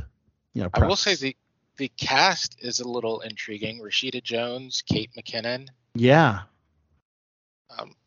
I'm a little bit intrigued. I'm intrigued. Yeah, love both of them. I think they're fantastic. I don't think this will be a comedy per se. I mean, that's what Kate McKinnon kind of has excelled in. They're also doing a sequel for Twister, which is called Twisters, plural. You remember Is that the the first sequel to 1996 film? Twister? That's right. Helen Hunt, Bill Paxton, Philip Seymour Hoffman, and Did Carrie they Ellis. never made another sequel for They that? never made a sequel. This is back in 1996. Yeah, sadly we lost that cow. Yeah. Yeah. And we lost Philip Seymour Hoffman as well, and Bill Paxton. Yeah, we did. Oh, man. And Helen, I mean, well, yeah, I guess Helen Hunt's still alive. I don't know. She's alive and well, Chachi, yes. But Daisy Edgar Jones, she's going to be one of the first stars attached to this film. And Minari Oscar nominee Lee Isaac Chung will direct. And the screenplay will be by Revenant writer Mark L. Smith. So that's pretty good pedigree. Good so. names. Yeah, good names attached to that. We also have White Lotus breakout star Will Sharp getting back behind the camera for a feature film adaptation for the 2021 memoir Crying in H Mart. And we all are familiar with H Mart. It's a Korean grocery store. My dad loves the food at that place. H Mart. Gotta love H Mart. So it's about a half Korean daughter who returns to small town Oregon. That's written by the lead singer of Japanese Breakfast, right? Is it? Okay. The band Japanese Breakfast. Yeah, I think you're right. Yeah. I saw something about that. Yeah. So the daughter returns to small town to care for a Korean mother. Critical and creative and independent Michelle struggles to understand each other across a cultural fault line. So definitely worth a look. Also, Anne Hathaway has a film called Mother Mary with A24, described as an epic pop melodrama, which will delve into the relationship between a musician, Anne Hathaway, and a renowned fashion designer played by Michaela Cole. So that's another film to look forward to. Evan Rachel Wood, she has a film called Backspot. It's D.W. Watterson's featured directorial debut and executive produced by Elliot Page. And Evan Rachel Wood will be the professional cheerleading coach. Eileen McNamara, head coach of the high-performance Thunderhawk squad, who pulls Riley and Amanda from their mid-level cheer team to part of her group of intensely competitive athletes. Not really sold on the plot on that one. That's not really pulling me in. But this one is Keke Palmer in a very similar title called The Back Up, as opposed to The Backlot. Keke Palmer and Kevin Hart have a feature comedy called The Back Up, and it's Kevin Hart, man. I'm a big fan of Kevin, so looking forward to that one. The script follows Ben, who's a playa who finally decides to settle down with a childhood friend, Alyssa, played by Keke Palmer. Unfortunately, she's engaged to a billionaire, so that puts a lot of obstacles in front of Kevin Hart's character to overcome someone that's engaged to a billionaire. So we'll have to see how that goes. When we come back from a classic cut, we're going to talk about some television stuff. I'd like to do a little quick recap of the Oscars and Last of Us finale talk and a couple more TV things. So are we saying goodbye to Simi, or Simi sticking around with us? Yeah, I was hoping to make it into the Last of Us talk, but unfortunately I got some work to do so we can get some more content out there. Content for Click on This. For Click on This, and South by Southwest. One of your interviews done too. Yeah, get you some more interviews. Yeah, man. So that's always a great thing. So we'd like to thank, of course, Simi Terrell. Can we give you a nickname when you come back on the show? Hey, man, I can't give it to myself, so yeah. Why not? You can think of something creative or send me some suggestions. That would be cool. Everyone's got their nickname on the show. Maybe we'll have to call up Johnny Alonso and see what he throws out. Maybe he can come up with. He came up with Celebrity Soto. Yeah. All right. So for the classic cut, guys, I figured we would play a band that I saw at South by Southwest, New Order, which was one of the highlights of my South by Southwest experience, and this is one of their hit songs. General Zod, take a guess of which hit song I'm going to play. You're going to play Bizarre Love Triangle. I'm not going to play Bizarre Love Triangle, no. I'm going to play True Faith. Oh, True Faith's a great song. And this is one of the songs that I heard because again, in that long line, I was only able to catch the last set of songs, and there's the last 3 New Order songs, and then they did their little encore, and they came back and gave us 3 Joy Division songs. So well, that would have been awesome. I remember when we saw them last fall, and they played one Joy Division song. One Joy Division song. We got 3. Yeah. Love Will Tear Us Apart, Ceremony, and Transmission. Oh, that's awesome. That was pretty awesome. But let's hear some New Order, guys. Okay. And we're going to say goodbye to Simi Terrell, and we'll be back right here on BTB. All right, Simi, guys. Been a pleasure.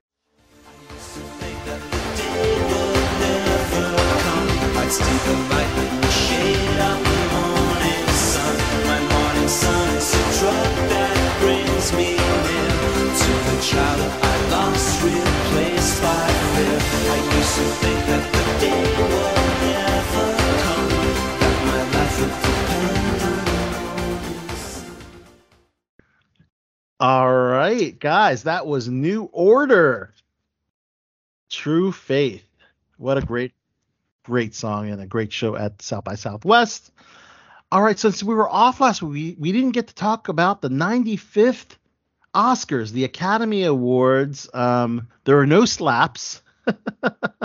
In fact, Jimmy Kimmel made a joke that the crisis team was put in place to avoid a similar moment during his monologue.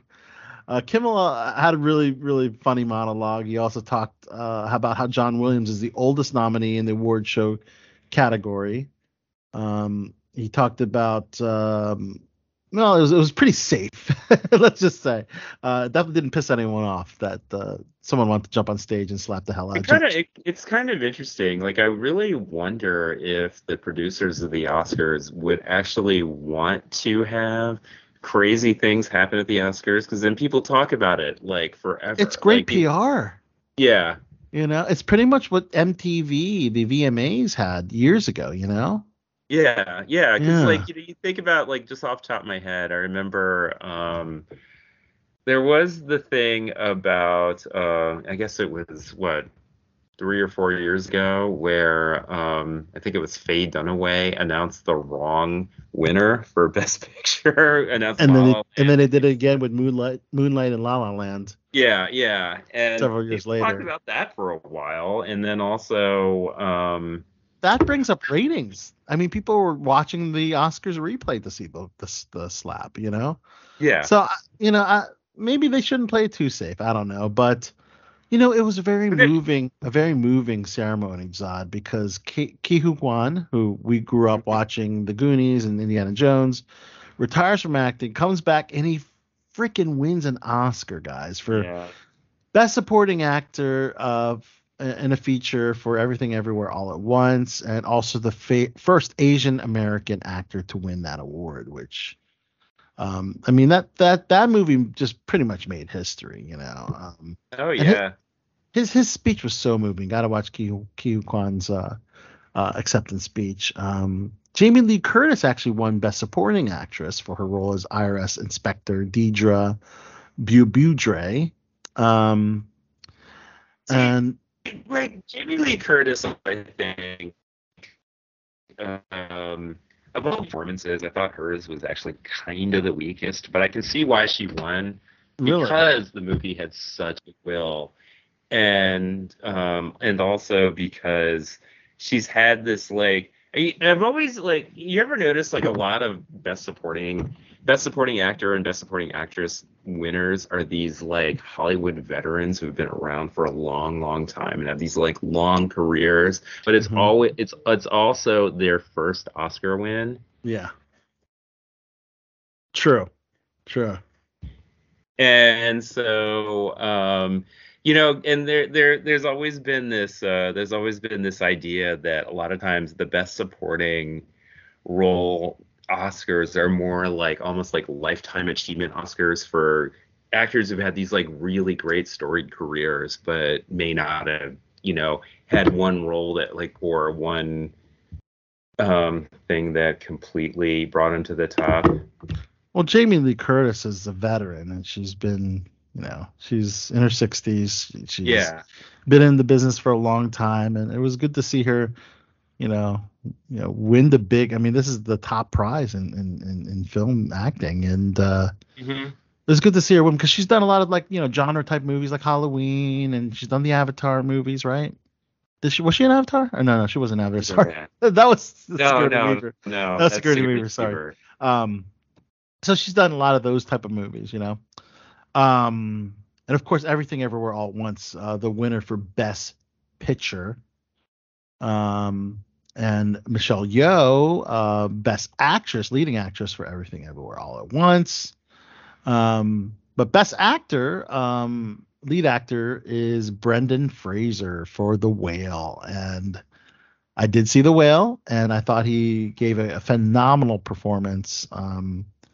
And definitely worthy of winning. I mean, it was pretty much Austin Butler as Elvis and Brendan Fraser for The Whale. And because Austin won the Golden Globe, Brendan won the SAG Award and the Critics' Choice. I probably saw Elvis over the weekend, and I could see. I mean, Austin Butler was he did phenomenal. He did phenomenal. He kind of just completely melted into Elvis, the way you'd imagine Elvis. But you haven't watched The Whale to be able to compare, though, right? No, I haven't seen The Whale. The Whale is one of the I haven't seen The Whale. I haven't seen The Fabelmans. I haven't seen Tar or Women Talking. Okay. Almost all the other big Oscar movies I've seen, and but yeah, I'm sure he deserved it. I know that there was some kind of controversy because I guess they thought that it would have been better served having an actual 600-pound man actor be the. That's what they say, but at the end of the day, it's got to be an accomplished actor in that role. So there might be someone that fits the size, but can they act? Can they pull off that character? So, of course, the Daniels win for Best Director for Everything Everywhere All at Once. Mm-hmm. Best original song I need to watch is I heard it's on Netflix. Oh my god! Triple R. Go see.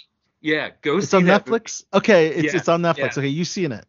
Yeah, I actually saw that. I saw that last Friday. I went through. I've been going through like a big, because I was like, oh, I gotta watch all these movies. So I saw RRR on Friday. That movie is fucking insane. Okay. It is so incredible, and it is so. How's the original song? Oh, the Not song not is fantastic, and Okay. they do this like insane dance, which is like Right. kind of like hypnotic to watch. Right. But that movie was so entertaining and so much fun to watch. You got to see it. Okay. All Quiet on the Western Front, the winner for Best Original Score. Mm-hmm. Costume design. Yeah, All Quiet on the Western Front, I think, is like more of like a traditional Oscar movie, like Oscar fodder type. Because it's either usually a war movie or some very, very serious drama. Like, and I liked it. Have you seen All Quiet on the Western Front? I haven't seen it. Yeah. In addition to Best Original Score, All Quiet on the Western Front also wins for Best Cinematography and Best Production Design. So that's pretty awesome on their end for that. Best Original Screenplay goes to Everything Everywhere All at Once. Best Film Editing, also Everything Everywhere All at Once. And then we have Adapted Screenplay, Women Talking, that one for the Best Screenplay. Black Panther, Wakanda Forever for Best Costume Design. Best Sound goes to Top Gun Maverick. And Visual Effects, Avatar, The Way of the Water, and Best Animated Feature, Guillermo del Toro's Pinocchio. So, that's another movie that I don't know if I'm guessing you haven't seen it. I haven't seen it yet either. Okay. But apparently it's a lot better than the Tom Hanks version of Pinocchio. Yeah, that's a movie that you kind of watch, and I really enjoyed that movie a lot. But it's a movie that's way too dark to be a children's movie. Right. But not quite like but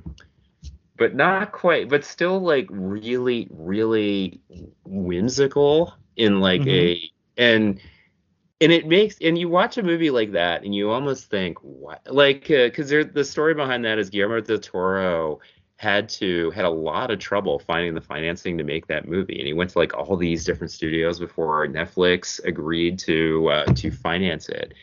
And you can almost see why, because it is a really, really weird movie. And Guillermo is a weird director. I mean, you seen Way of the Water?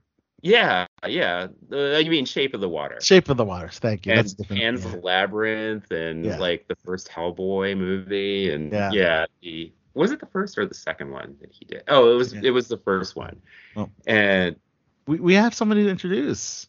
Okay. Yes, she's the one and only model, actress, entrepreneur, social media influencer. Am I missing anything? I don't think so. Did I get it all? Sarah Snuffleupagus Bentman, thanks for joining us. Thanks for having me. Yeah, Sarah, we got to finally reunite on a film set. You're going to be featured in the latest Barcata DMV short film, which is going to be another chapter in the Mahusai-verse, as I like to call it. And it's called, I believe, The Lost Family. I'm not sure if it's a working title or the Secret Family. So the Mahusai Secret Family, the next chapter. And we had a lot of fun shooting on Sunday, didn't we? Yeah, it was a lot of fun. Yes. And I guess we can talk about it. It's not too spoilery. Can you talk about your role? Sure. I was what I do in my normal job life. I was a spa attendant. So yes, there you go. And I thought of Sarah right away when I was doing the casting. I was like, we got to reach out to Sarah Snuffleupagus Bentman, because our films, we do get a lot of Filipino actors, but it's all about being inclusive at the end of the day. So we should include others as well. And I brought that point up to Frances. She's like, yes, you're right. So here we are, as Sarah is our sole, I guess, non-Filipino actor in a Filipino project, which is kind of cool. You got to do a hashtag mix. You got to mix it up, right? Amen. Yes. How did it feel to be back on a film shoot? It's been a minute, right? It felt so good. Yeah. She did a great job. We got a little bit of improv in there, right? Yeah. Yeah, of course, we're not going to talk any plot points of what Sarah's character did, but it's going to be another funny, hysterical chapter in the Mahusaiverse. So, yeah, it's the family. The family is called the Mahusais, and the Mahusai is the Tagalog, the Filipino word for great. Okay. So there you go. And I'm reprising my character as June, who is pretty much the freeloader, unmotivated relative of distant relative or cousin of the Mahusais that tries to freeload and take advantage of their hospitality in the first House Guest movie, which is a short film which is already released. And in our sequel is a Christmas film, A Very Merry Mahusai, and then you're in the third film in that Mahusai verse storyline. So it should be pretty cool, and hopefully we will have a screening for it. I think the film will be roughly 10 minutes long. So it should be a lot of fun. I know Zod, you're getting a little bit of the acting bug, right, Zod? Every once in a while. I know you've been. It's just been the improv stuff right now. Yeah. So like, if I have to actually start like memorizing lines and something like that, I might be a little out of practice. But if I can make. Can we bring you on board? I mean, I'll see. I would love to. That Let's would see be if great. see if there's room for the Persian Prince of pop culture. Okay. I could play. I mean, I don't want to dilute the Filipino-ness of the film too much because it's already a non. We want to start introducing other characters that are not. Okay. Yeah. Okay. So yeah, it's because to be inclusive, you have to be inclusive, right? Right. So we would be contradicting ourselves, even though we say we're inclusive for the Filipinos to have a spotlight. We at the same time we still should be inclusive. So absolutely, I would love to. Yeah, if you're casting for a future film and I can find the time and ability to get there, I would love to. Okay, good. We'll have to keep that in mind. Hopefully, we'll have the return of Sarah Snuffleupagus Bentman's. And it would absolutely be a joy to hang out with Sarah again. So right? That would be. We miss Sarah. In fact, I hadn't seen Sarah in IRL in real life in probably a year and a half or 2 years. So long. So it was good to see her in person. Yeah, we had a lot of fun. So Sarah, we're going to talk about some TV stuff. We did movies earlier. If you know anything about what we're talking about, feel free to chime in. Some cool I gotta tell you, if you're gonna talk about The Last of Us, I haven't seen it yet either. So Sarah, I hope you've watched it because I haven't seen it yet. You haven't watched it? Ew. You want to watch it? Okay. Is it okay if I talk about the finale? Yeah, you can talk about it. I mean, I was planning on starting to watch it, and I guess you're gonna talk about spoilers. Is there any huge surprises in the finale? Yeah. Should I start with the HBO Max stuff first? Yeah, because that was the only thing I had under HBO was The Last of Us. And, well, you know that the character of Ellie is immune, right, to the zombie. They're not called zombies. They're called infected because they actually say don't call them zombies because they're infected from this psychedelic mushroom that causes the cordyceps, which causes them to go crazy and eat humans and infect other humans, right?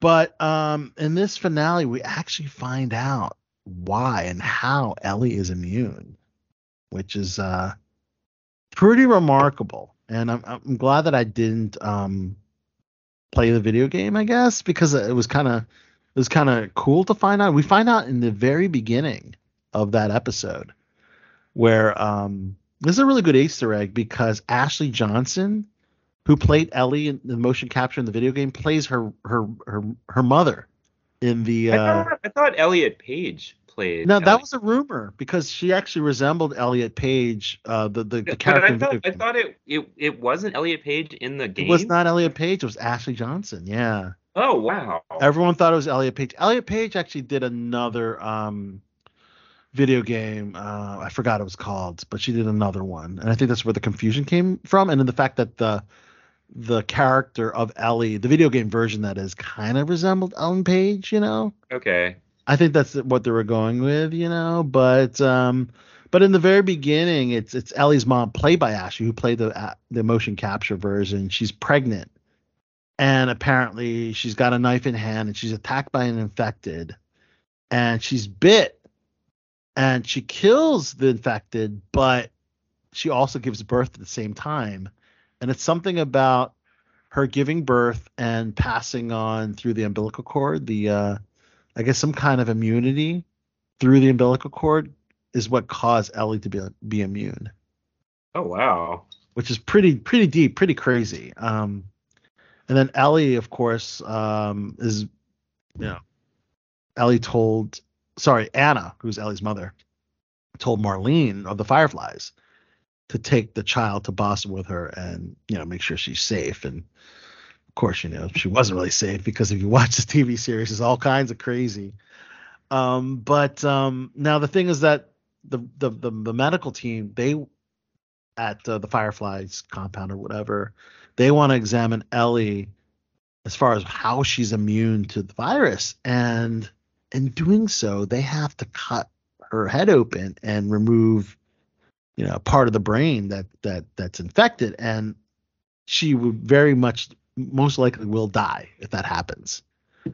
And Joel, man, it's crazy, because a lot of people think Ellie's death would help so many thousands, even millions of people that are they're infected with the virus, because she has the cure. Or so they're saying it's for the greater good, but at the same time, she has to sacrifice her life, if that happens. So it's a very emotional scene, and Joel just goes on a rampage and pretty much kills everybody at the compound, the doctor, the Fireflies, even Marlene, and saves the lives of 2 nurses. That's pretty much the only lives that they spared. And now they go off to the brothers, where Joel's brother's compound is, and that's what's going to happen in season 2. So apparently I was spoiled on something that happened in season 2. Thank you, Big Paul, because of the second video game. He revealed something very, very revealing. But hey, I'm doing this now anyways, because the episode already aired. But yeah, highly recommend The Last of Us. It's a very, very exciting series. I hope I didn't take a little bit of the No, not at all. Not at all. I think I'd still, because it's definitely been on my list for a long time to start. Good. And something like that, it's not really, I mean, especially from what I've heard, like, what's really, really great about The Last of Us is not really the plot twists as much as it is like the atmosphere, and as much as it is the acting. Right. So I could totally, that was, I mean, it sounds cool as hell, but it's cool as hell, dude. I'd been sold on it a long time ago too. Cyril, you might like this show too. It's on HBO. So Sorry for talking about it. You haven't seen it yet, but it's definitely worth a look. It's only 9 episodes, and it's one of the best shows in television right now. Highly recommend it. But speaking of Pedro Pascal, let's go into Disney Plus and Mandalorian, Zod. Episode 3 was called The Convert, and I loved that. Was a good episode. Right? That's so far the best episode of the season. It was different. So we only saw a little bit of Mandalorian and Bo-Katan, which is pretty much the result of Mando or Din Djarin bathing in the living waters and showing the armor proof that indeed, he did bathe in the living waters or whatever. But they could take a complete different turn in that episode, don't they? Yeah. And it always, like, that's the kind of stuff that's been really, really interesting to me recently, is like the more quote unquote normal life that happens in the Star Wars universe, and like and in the New Republic and all that stuff with Coruscant and everything. That's why I really found that, like, the whole thing in the beginning where they have like all those like classes, and for the Empire, like for the Empire personnel, Amnesty, they call it like, the Amnesty program. Yeah. So the former Empire. And there's something. Yeah, and there's something kind of telling about, and it shows like kind of a darkness to it yet, which I guess, like, Sarah, have you watched it? I mean, I hope I'm not You haven't spoiling watched any of The anything. Mandalorian? No, I only have Netflix and Hulu. Okay, Oh, okay. Well, okay. when you do get to Baby Yoda, you might, yeah, this was definitely, after we, of course, see Mando redeem himself, he's now a Mandalorian, and of course, we should mention really quick, Bo-Katan, by proxy, I guess, by being with Mando and going into the Living Well, Waters. it's because she jumped in the water too. She jumped in the water too, is now Yeah. redeemed as a Mandalorian if she wishes. Then we go Although to this. she didn't want to. She didn't want it was, to. She's Yeah. perfectly fine keeping her helmet on, off rather, and we go to this, different storyline. Like, not even halfway through, a little bit, within the episode of what happened with Dr. Pershing, which is the doctor that was going to clone Baby Yoda, and he's trying to redeem himself by leaving the Empire and taking part of this amnesty program, and it was really cool to see that, and to see Coruscant, because Coruscant is basically a planet with nothing but city. Imagine it's called an ecumenopolis. Ecumenopolis. The entire planet's a city. Yeah. So there's no oceans, there's no parks. I guess there's parks. Well, there's parks and there's bodies of water, but they're like, artificial. Like everything. Artificial, yes. Yeah. Yes. It's so wicked. It's just basically New York City or Tokyo times a million. Supposedly there's 3 billion people that live on that planet. Oh, there's got to be more than 3 billion. That's what it says in the Star Wars Wookiee. Really? Wikipedia. Not Wikipedia, I would but think there'd be more because, like, you think about there's 1 billion people that live in China, and there's like 8 billion people on Earth, and you would think Coruscant is at least the same size as Earth, and if it's a big city, then it has the same population density, like a much larger population density. So I think that billion's a little low. Okay, it's probably a little off there, but yeah. So Dr. Pershing wants to clone. He wants to keep cloning because he thinks it's going to be good for the Republic, and apparently Elia Kane, played by Kate O'Brien, takes Dr. Pershing to, I guess, a junkyard of sorts, a shipyard where they keep the old Empire ships, and apparently he gets his lab supplies that he needs to start cloning again, only to fucking set him up. That piece of crap. Elia set him up, and I was like, man, I just didn't understand that. And of course, to pay for what he did, he had to get strapped in some mind-altering device. So I guess forget about. What do you think the purpose was? Well, it was supposed to be a low voltage therapy thing using what they called a mind flare, but the mind flare is like this like scary device that would destroy people's like brains. Jesus Christ. Wow. And but you remember the doctor, the Admiral Akbar, not the what is Admiral Akbar's race, the fish? Oh yeah, they're called Mon Calamari, aren't they? Mon Calamari. They're the Mon Calamari guys, like, we're not like the Empire, son. We're just gonna do it at a low frequency, and then it shows. They're called calamari because they look like squid, like giant squid heads. It's so funny. They call them the Mon Calamari. That's the funniest thing ever. So funny. And he said something about it's a trap, so it was kind of like a little Easter egg for Admiral Akbar when he said it's a trap, So that was kind of fun. So that was the Mandalorian episode 3. So we'll be talking about episode 4 next week, and the Daniels, the directorial Oscar-winning directors from this past Oscars, they're going to be directing an episode of Star Wars Skeleton Crew on Disney+. So that's the series that stars Jude Law. And I'm not sure if I'm feeling this one. This is kind of like a group of children that are lost in the galaxy, kind of like in the spirit of the Goonies or E.T. I don't know. It's definitely going to cater to kids, and I think we already do that a lot of things in Star Wars. But I guess like the Goonies, or E.T. Those are, or Stranger Things. There's still a lot of, you can still get some really, really good content, good stuff out of that. Yeah.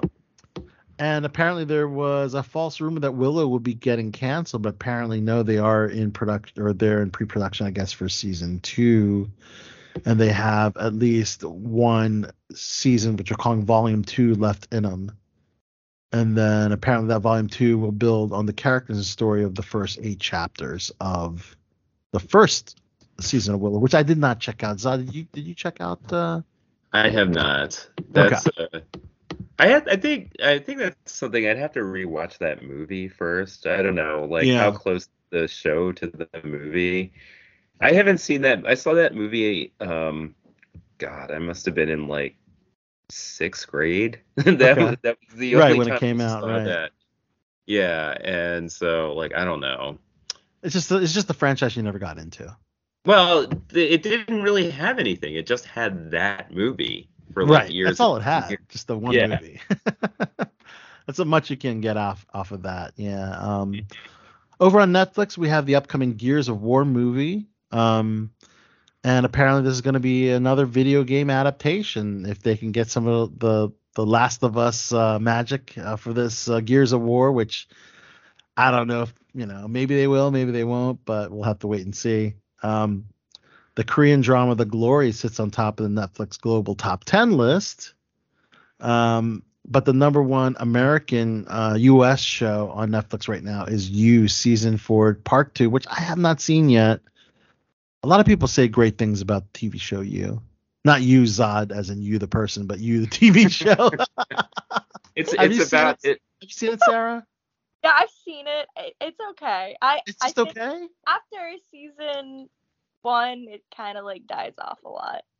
Really? Yeah. I heard that season 1 was the slow one and it gets better. That's what I was told. It's season 2 that I liked. I just feel like after a certain amount, it's just like it's like overdone. Like, okay, we get it. You stalk people, and that's about else. Like, you've dealt with enough stalkers in your personal. So does he like stalk a different girl in every season? Is that how that works? Like just killing them in the end, and like this season in particular, he goes and he tries to move away to another country, and like trying to like be different. And then somebody tries to frame him for like a murder that he didn't do, like not. But he's committed all these other murders, right? Yeah. So like, holy smokes! Are you caught up on it? Have you watched season 4?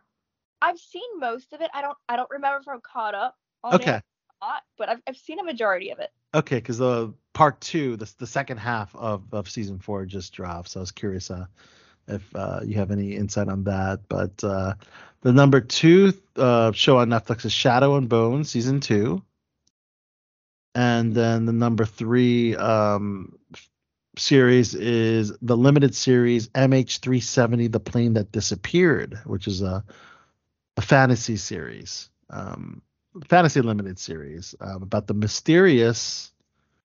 Wait, it's calling a docu-series, or is it a fantasy series? That's 2 different genres. I don't know. I haven't heard about it. I think it's a documentary. That's what it says. The docu-series explores the 2014 mysterious case of Flight MH370, deemed one of the world's greatest modern mysteries, where 239 people aboard vanished from all radar. Mm-hmm. Wow. Okay, so I'm reading this wrong. That is a docu-series. It actually follows the fantasy series of Shadow and Bone, which I just mentioned. So sorry. Okay, that makes now sense. It's making sense. I mean, there obviously have been lots of fantasy shows that have been based around plane crashes, like Lost. Right. So, yeah. But this is a true story, and so all 232 people vanished with no sight, no wreckage, nothing. Gosh, that's so crazy. That is something I mean, lost. It shows like, especially with something like that, because it was I'm trying to remember now. I'm going to have to do a little bit of rereading about but I remember there was all sorts of like weird conditions involved with it, like the rate the GPS on the plane like stopped working, so like they had like all they had was this like huge something like almost 1,000-mile radius where like it could have been in any of those places. and yeah, but it is crazy, and it also shows like there are parts of the world that if it's just somewhere in the middle of the Pacific Ocean, that could be anywhere. Anywhere, because it's so massive. Yeah, or it's Indian Ocean. That's where it crashed. It's in the Indian Ocean. Yeah, that's really crazy. All right, we're getting through this in good time. On Amazon, Lord of the Rings, Rings of Power Season 2. Apparently, they're adding actor Ciarán Hinds. Also, Rory Kinnear and Tanya Moody have all been cast. And you might know Ciarán Hinds from Game of Thrones. He's also in Kenneth Branagh's Belfast. He's in Harry Potter and the Deathly Hallows. So that should be an interesting addition to season 2. Also, Billie Eilish delivers a great acting performance in the series called Swarm. And this is basically a fictional pop star, a fan of a fictional pop star, who basically does everything obsessive, creepy, and murderous to I guess meet her pop star. Yeah, that's Donald Glover. Donald Glover created that. Donald Glover, yes, that's right. Some celebrity cameos include Rory Culkin and Paris Jackson. But in episode 4, you will see Billie Eilish, who delivers one of the buzziest appearances. And they say it's her acting debut, but she did a great job hosting Saturday Night Live. So I would say Saturday Night Live would be her acting debut, if anything. I don't know if they say. Well, maybe because this one's a more dramatic role. It's more dramatic, yeah. I guess that's technically the acting debut. But does she play herself in the show? No, that's a good question. Does she play herself? I don't think so. Yeah. That's a good question. I'm not sure if she does or not. Yeah. Apparently, she was suggested by Swarm casting director Carmen Cuba. And when they pitched, okay, so her role is Eva. Okay, so she doesn't. Yeah, so she does not play herself. Yeah. But it's about pop stars, so I figured it would be about herself, right? You imagine it would. Marvelous Mrs. Maisel is ending. They just dropped the first official trailer for the 5th and final season. I should probably start watching that show. Is that on your list, the Marvelous Mrs. Maisel? That's been on my list for at least 5 seasons now because I've been thinking about it for There's way too much on the list, man. They're doing a Boston Strangler series on Hulu with Carrie Coon and Keira Knightley are portraying the Boston Record American investigative journalists Gene Cole and Loretta McLaughlin. So this is about the Boston Strangler in the 1960s, who apparently Boston Strangler murdered 13 women. So this is based on, sadly, a true story. And those are some things that have been very, embraced by Hollywood. I mean, look at the Dahmer series on Netflix, which is a very crazy tale of the serial killer Jeffrey Dahmer, and now we're getting the Boston Strangler. And I think the American audience are very obsessed with true crime. I think that's why. Let's see. Paramount 2 for you Good Burger fans. I know Allie Dash would be excited to hear this, but they're doing a Good Burger 2. So this is a sequel to the 90s film, and Kenan Thompson and Kel Mitchell are on board, who play Dexter Reed. they hinted at that in some Saturday Night Live sketch. They did. Yeah, and that's actually official. That will be a film that's going to go straight to Paramount, and apparently it's been 25 years since the last, I guess, Good Burger iteration that we saw. Zod, you ever tune into the original Good Burger? I have never seen that movie, but it's like because I was that came out at kind of at a time where I was like, oh, I'm not watching this stupid childish shit, and And so I never ever saw. I mean, like I remember that commercial with Kel Mitchell going, "Welcome to Good Burger. Can I help? What does he say? Like, can I help you? Help you? Help you? Or something Yeah. like that." Where he Yeah, says yeah. it 3 He's times. got those like catchphrases, yeah. Yeah, and I was like, "Oh, this looks so dumb." And then I was like, Oh. "Oh, these guys are never gonna amount to anything, especially not that fat kid." And then that fat kid winds up becoming the, like the longest tenured SNL cast SNL, member yeah, in Kenan history. Thompson's been there for what, 20 years? My God, Yeah. that's insane. But yeah, that's coming up on Paramount. On Peacock, the amazing Eddie Redmayne, fantastic actor. He's in Fantastic Beasts. He's in so many great films. He's going to be on a television series. I think this might be a first for Eddie Redmayne. It's called The Day of the Jackal. It's going to be on Peacock, and it's Is based. that based on the book and the movie? That's right. Based on Yeah. seminal Frederick Forsyth thriller and subsequent award-winning 1973 film adaptation. Yes, that's right. Mhm. What do you know about The Day of the Jackal, Zod? Well, I never saw the 1973 version, but there was a remake in the 90s that starred Richard Gere that I Okay. remember seeing they called it The Jackal. The Jackal, okay. And I liked it. It was a like I there was a period like, and there was like a really cool period in the 70s where they had like all these like political thrillers, and they were all Right. This and like Marathon Man and what's another example? Even oh crud, what's it called? The French Connection things. Well, French Connection was more like crime, but Right. but it's like and they had this like if you watched like the show Hunters, that show on Amazon Prime. Fantastic show. I need to start Yeah. season 2. I got It kind of has that same vibe, although Okay. I mean Hunters, the first season was a lot more campy than I think the second season was. The second season I think took it more seriously. Wow. Okay. And This will be a modern reimagining of the respected novel and film. Oh, so it takes place in the 2020s? It doesn't Yes, take it'll be place in contemporary the 70s. drama. We'll delve deeper into the chameleon-like anti-hero at the heart of the story.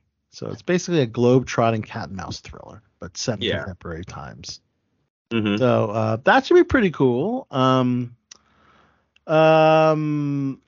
I think we talked about Jenna Ortega earlier, but I know, Sarah, you're a fan of Jenna Ortega. You watched all of Wednesday, didn't you? Yeah. She did a great job hosting Saturday Night Live 2 Saturdays ago. And we were off last week, but I got to check out some of the skits she did on YouTube. She's just a fantastic comedic actress, and yeah, it was good. They did a little. Well, she did a great job in her monologue. She talked about how her first gig was a Colgate toothpaste commercial, attacking the invisible nasties, which are like the cavities in your teeth or whatever.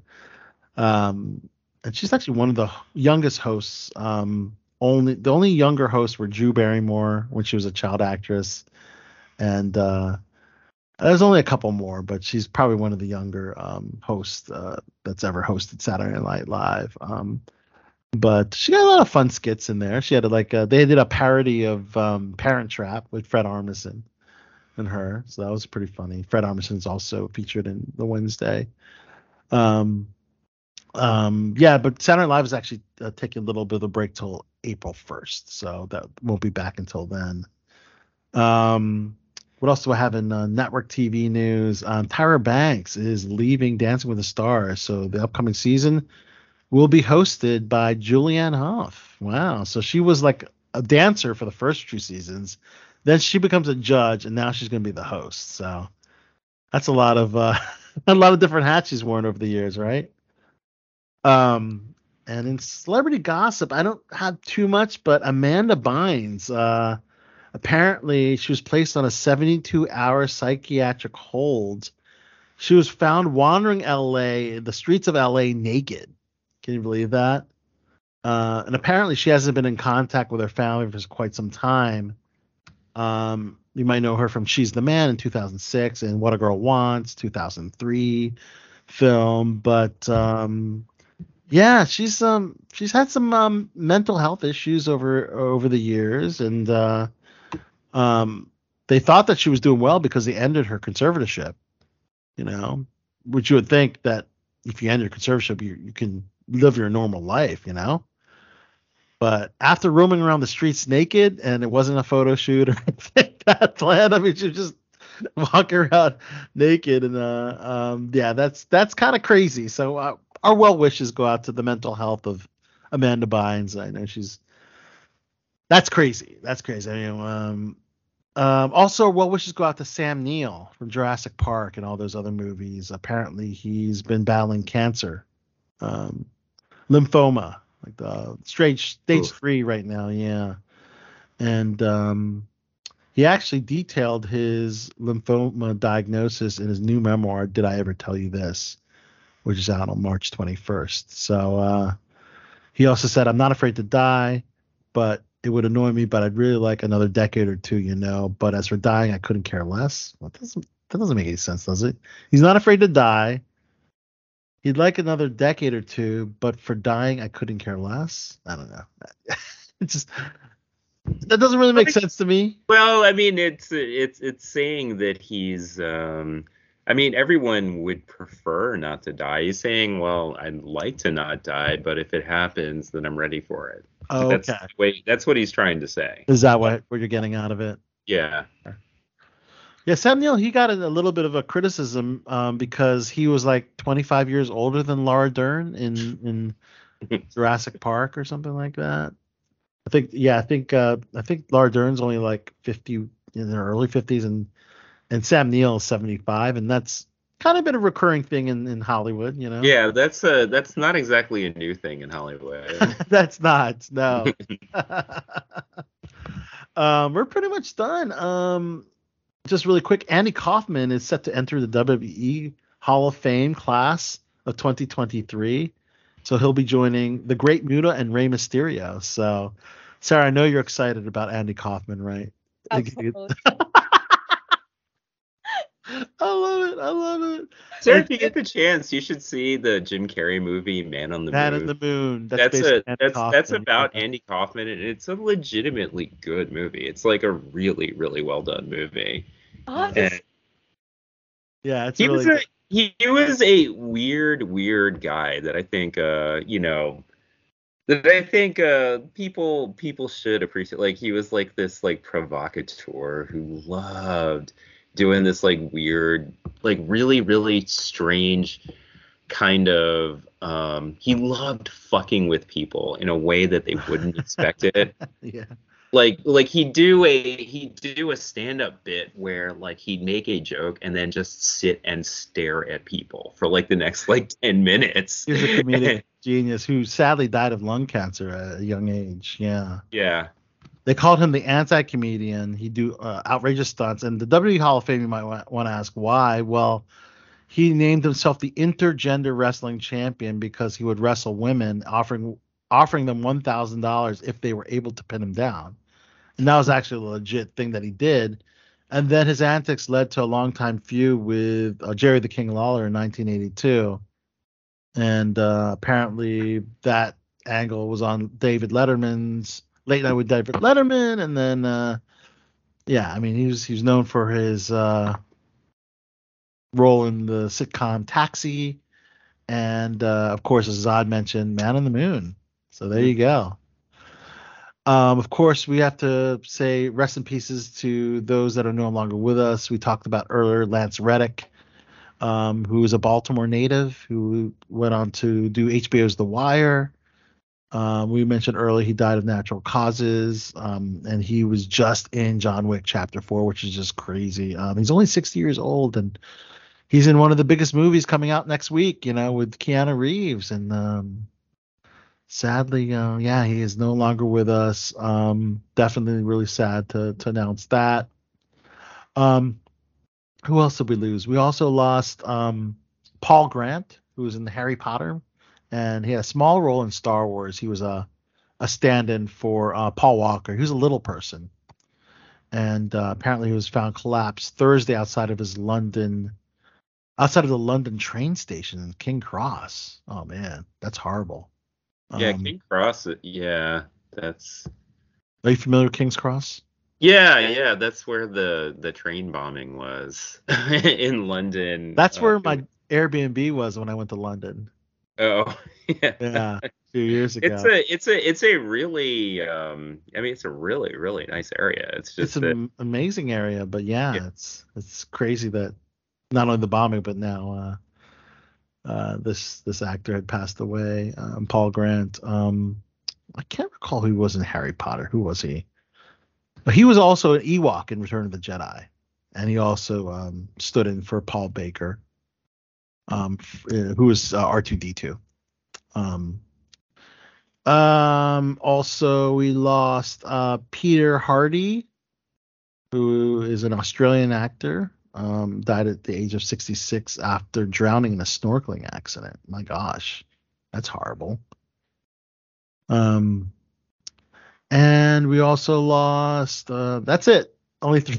Only three. I was like trying to think of read more people that passed away. Luckily, there's only three to report this week. And then for celebrities, we'll definitely celebrate light, of course. Gina Rodriguez is not a virgin, despite her role in Jane the Virgin. She welcomed her first child. So there you go. That joke didn't land that well. Succession star Sarah Snook is expecting, and that's her first child. And also Lindsay Lohan expecting her first child with husband Bader Shammas. Really? Is that a Persian guy? Is that a Persian name, Zod? Bader Shammas. It could. Is that one of your peoples? It could be Persian, although. It could be Persian. Okay. Yeah. Let me see. Bader. Oh. Looking up Bader Shammas. Yeah. Let's see. Oh, he's Kuwaiti. Oh, he's Kuwaiti. Okay. Yeah. That's still sort of your people, right? Well, not if you would. A lot of Persians hate the Kuwaits. No, not the Kuwait, not Kuwaiti in particular, but a lot of Persians hate being considered Arabic. Oh my gosh. And there's because I can't really say that because I'm half because in Iran there's the two major ethnic groups in Iran are the Persians, who are the lighter skinned ones, right? And then the Arabics. And then the Arabic ones, who are more from the borders with Iraq and everything. Right. And my dad is darker. My dad is darker skinned, and my mom is lighter skinned. And so, but oh my God, you wanna piss off an Iranian person? Call them Arab. Oh wow. Okay, good to know. Yeah. I was gonna roast you with the Cure song "Killing an Arab," but I guess I shouldn't do that anymore.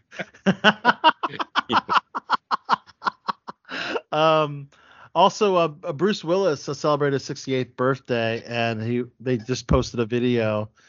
I think his wife posted the video, but it was Demi Moore was there, and all his daughters were there to sing him happy birthday. And as you know, Bruce Willis has dementia. He has a frontotemporal dementia diagnosis, and he had to retire from acting. So we certainly wish Bruce Willis well wishes and happy birthday, of course.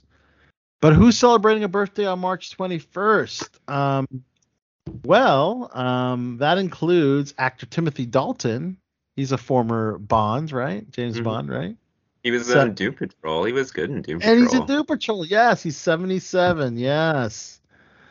Also, Sabrina LaBeouf from The Cosby Show. She was one of the lesser-known sisters compared to Lisa Bonet. Was she the oldest sister? She was the oldest sister. The one who was older than Lisa Bonet, who was but less famous, right? Yeah. She's 65 today. Holy smokes. Good gosh. Gary Oldman is also 65. Good God. Actor Matthew Broderick is 61.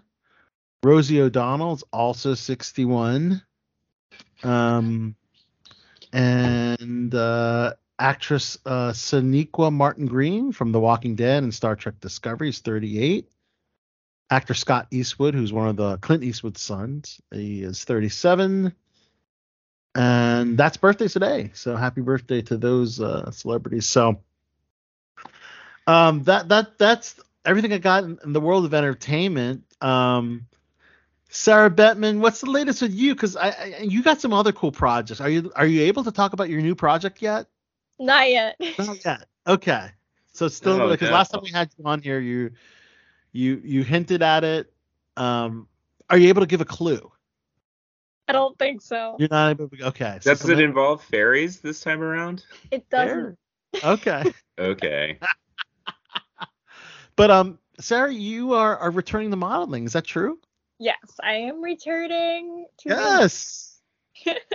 And you returned to acting on set last weekend. So you're back after a little bit of a hiatus, right? Yes. Right. And of course you're busy with everything in the world of undergrad studies. Yes. So Yeah. that's keeping you more than occupied. Yeah. Oh my gosh, yeah. I don't know how I'm gonna catch up with homework. Wow. You're doing it all, Sarah. Yeah. Sarah knocked it out of the park, man. You know, she did some improv. She delivered her line really well. She was very natural what she did on set with us, and we can't wait to see the completed film, Sarah. So I'm excited. yeah, thank you so much for joining us. Thanks. So we're ending with our promised interview. This is a big one for Below the Belt Show, and click on this. It's actor Aristotle Athari, who's also one of your peoples, isn't he, Zod? Aristotle Athari? I think he's Greek. Oh, sorry. Okay. Oh, sorry. It's another. I know it's from the Mediterranean, but Aristotle Athari, as you know, was formerly of Saturday Night Live. He only was on Saturday Night Live for 1 or 2 seasons, but he's in the movie Molly and Max in the Future with Zasha Mamet from HBO's Girls, sci-fi comedy we talked about earlier in the program. I get to sit down with Aristotle and the director, Michael Lukk Litwak, and it's a great interview talking about this great sci-fi rom-com. I mean, talk about 2 great genres, sci-fi and romantic comedies, and you merge it into one movie. It's Molly and Max in the Future. Oh, actually, I take it back. He is Persian. That's what I didn't thought. realize that. See, I was right. I know your people more than you do. Apparently, he's hysterically funny. There's this one sketch that he did on Saturday Night Live where he played this like AI comedian, which is one of the funniest things I've ever seen. I recall that. He was brilliant. Yeah. I actually, without asking, because he hasn't really been public about why he left, I asked him if he would return. So this is an exclusive here on BTB. So you don't want to miss his answer when I talk about it. I leave that towards the end of the interview because I guess I wanted to know why he left Saturday Night Live. But anyways, yeah, Aristotle Athari, our feature interview for our first South by Southwest interview. It was such a great time. Highly recommend Austin, Texas. It's a super cool city. It's basically, they call it the blue city in a red state because it's a majority, like a conservative state of Texas. But then you have like the city of Austin, which they consider like the weird city because there's a lot of artists that live there, a lot of musicians. Pretty freaking cool. But we had the best time. We click on this. We'll look forward to hopefully going again next year. So that's all I have for BTB. Any last minute plugs? Zod, are you plugging anything else? Yeah, I guess I can plug something. April 8th is my next improv show. Yes. And it's actually at it's not at Big, it's actually at the Baltimore Mead Works. Wow. Yeah, it's actually this other improv group called High Wire Improv. They have these like shows there, these shows there periodically, and we were selected as one of the teams to be there for that show. So that's what we're going to be doing. Yeah, so we'll have to check that out. Put that on my calendar, Zod. Yeah, absolutely. And Baltimore Mead Works is a cool place. It's a place where they I guess you don't brew mead. Like, what do you do with mead? Like, mead is like that honey wine. It's like that sweet wine. Like a cider almost. Yeah, yeah, but it's not Yeah. brewed. Like, I don't know how they make it, but it's made there because they have the big barrels and these gigantic drums and stuff. Like, I did another show. I mean, I saw a show there, and it was like, yeah, it's an interesting space. Okay. Interesting. All right. Sarah Snuffleupagus, I know you can't plug the one project. We talked about the Mahusai project you did with us. Is there anything else you want to promote? Your social media, I guess? Yeah, I guess just you follow me on Instagram at SCRA_Gabriella. Sarah Gabriella, you have a ton of followers. That's pretty awesome. 20 some K, right? Yeah, 20 something K. 20 something K followers. So that's amazing. And now that the modeling's back, maybe those will increase again. That's gonna increase. Yeah. Yeah. Are you able to say why you retired for a short period, or took a hiatus? Not retired, but took a hiatus from modeling? Are you able to say? Toxic relationship. Oh, okay. Okay, so are you like, did you break up with him? Is that why? Yeah, I just stopped talking to him. Wow. So he was not all about the modeling and doing. He didn't even want me going to the grocery store. So it was one of those like. Okay. Oh gosh. I know. But we don't need to give him any promotion, so. Definitely. But Sarah, we're glad you're back. This is the old Sarah Snuffleupagus. She's back. Yes. Almost, right? Yes. Oh my God. Okay. You're not back to the lingerie yet. I don't think so. I don't know how I feel about it. Okay. Because you were doing the Maxim style lingerie, but bourgeois. Probably not like that. Like if I was to do it, it'd be more lifestyle based. Lifestyle and fitness, right? Yeah. Or swimsuit. Lifestyle. Like I would do like something you'd see like airy, like that sort of thing if I did like lingerie again. Okay. So not exactly the old Sarah Snuffleupagus, but a little mix of both. I guess. Yeah. A little halfway point, I guess, right? Yeah. Okay. I dig it. All right, guys. On behalf of everybody, and our, we interestingly had a guest that joined us, and I did not prepare, so we had to reschedule her for next week because I was so unprepared. But it's actress Deandra Lyle, and Zod. You said your kids watched Deandra's show. Yeah, they have. I don't know anything about that show at all. So your kids are going to have to come up with some good questions and send them my way. I guess so. So we're going to feature Deandra Lyle's interview on next week's BTB, guys. So I guess on behalf of everyone that joined us earlier, Simi Terrell and Chachi McFly, the King of the 80s, and of course, joining us for the latter half includes the one and only Mike the General Zod. And Sarah Snuffleupagus Bentman. And I'm Al Soto, a.k.a. Celebrity Soto, guys. We will see you guys next week. Until then, peace. All right, special interview time here at South by Southwest, the iconic Driscoll Hotel, with two of the creators of Molly and Max in the future. We have director, writer extraordinaire, Michael Litwak, and producer and star, Aristotle Athari. Good to have you both on Click on This Show. Thank you. Hello, thanks for having us. And happy birthday, Michael. Oh, thank you. This must have been the perfect birthday present to have your film be selected as one of the films for the South by Southwest Festival. Definitely. It kind of just ended up like that by chance. We didn't tell them it was my birthday, and they just gave us that day, and it lined up, and it was the best birthday present you could ever ask for. Right, fantastic. Well, first of all, let's talk about the beginning, because I saw the film was fantastic. It's one of the most unique films I've ever seen because everybody loves a rom-com, everybody loves sci-fi. So tell me about your idea to kind of merge those two genres together.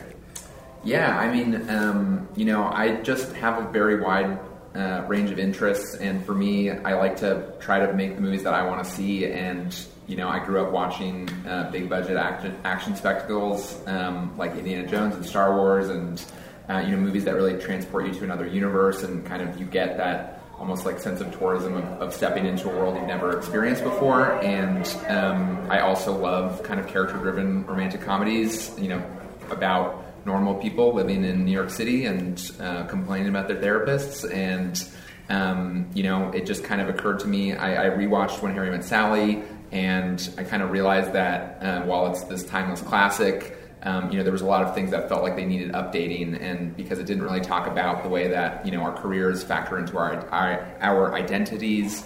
It didn't talk about like race or politics or social justice or just how kind of overwhelming the world feels these days. And so I kind of just wanted to synthesize my thoughts and my feelings about where we are as a society, and I think that's one of the things that science fiction allows you to do is kind of use metaphor and allegory to explore subjects, and just try to kind of mash up all the things I love about movies and put them into one.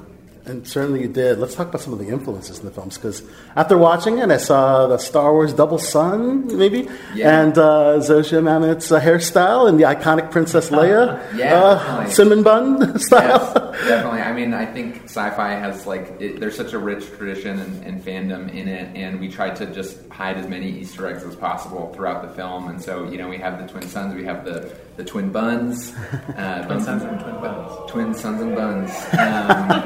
I'm trying to think. We also did a lot of rom-com references in there. With Jerry Maguire with the goldfish. Sure. I'm trying to think what else. Walter is from Sleepless in Seattle. The name. Sure.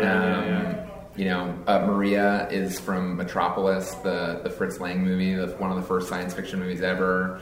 We just tried to kind of, if you look very closely in the background, we dropped some names in there of fictional corporations that are from other films, but you really have to hunt for those. But yeah, we just I think that's one of the fun things of if you can create an experience that then people want to watch and they realize something new every time. Hopefully, they'll keep coming back.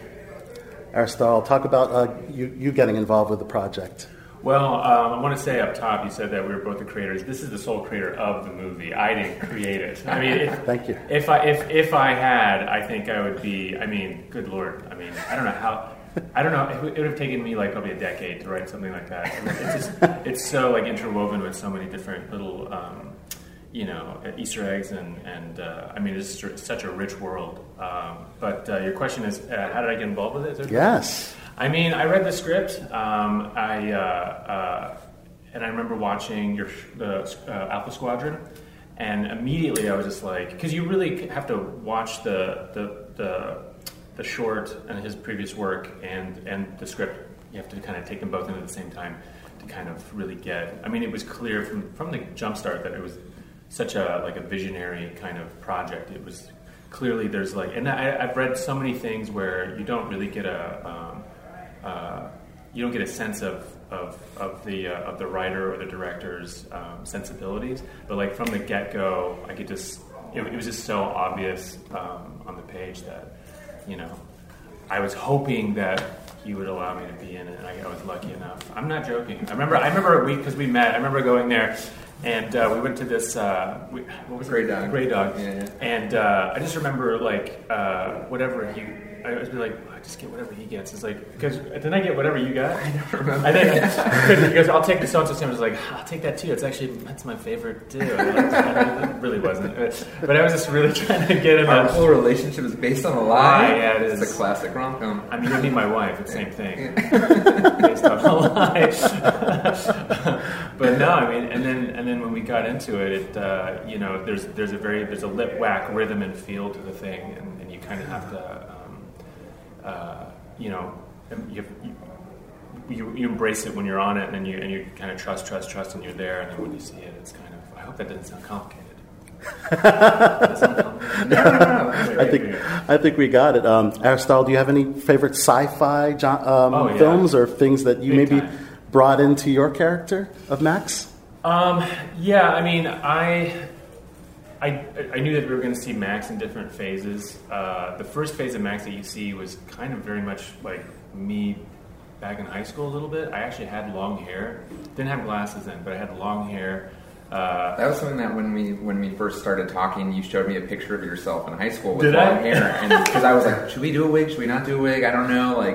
And we talked about it, and then you showed me the picture. I was like, we got to do it. and there's a testament to like when you're in makeup or in a prosthetic or something, and that kind of gives you a little bit of a tool as an actor to kind of like, oh, I can get into this character more because of this thing, whether it's like teeth or whatever. And I remember seeing myself in the wig, and I felt very much like me back in high school again. I could feel like some of those memories kind of came back. So that made it very easy for me. In that regard. But Gattaca is one of my favorite sci-fi movies of all time. I love that movie. It means a lot to me. I don't know if I necessarily brought any of that to this, but I do. There was a little... You didn't make me call you Ethan Hawke on set. Yeah, I did. All the time.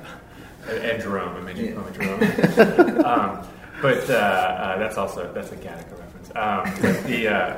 But there was a little bit of that kind of like, I did feel like, Max wanted to be something that everybody said that he couldn't be, and that was a big theme in Gattaca, and really kind of a big theme in my life growing up. It's funny how the movie became even more and more mental. Like, by the end of the movie, I got so emotionally invested in it because I felt like there was so much of me in these characters. Because I've also gone through, a lot of not so great relationships, landing on the one that, and she is my best friend. That's the other thing that was a big theme in the movie that kind of was huge for me, was the fact that the reason why me and my wife work so well is because we are absolute total best friends. And that I feel like that's really the key to any real strong relationship, in my opinion.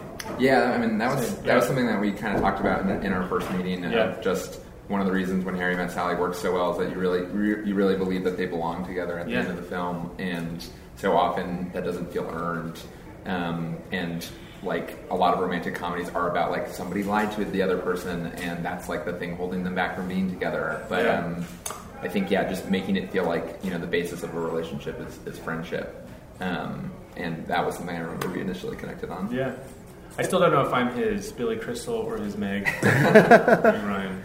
I think I'm your Meg Ryan. I think, because you're the optimist. Yeah, I think I'm your Meg Ryan, and I think Zasha is totally Billy. She's a little Billy. Yeah. Talk about Zasha, because you guys had some great chemistry on screen. And did you have to do a screen test with the two of them, or you knew right away that these two worked well together?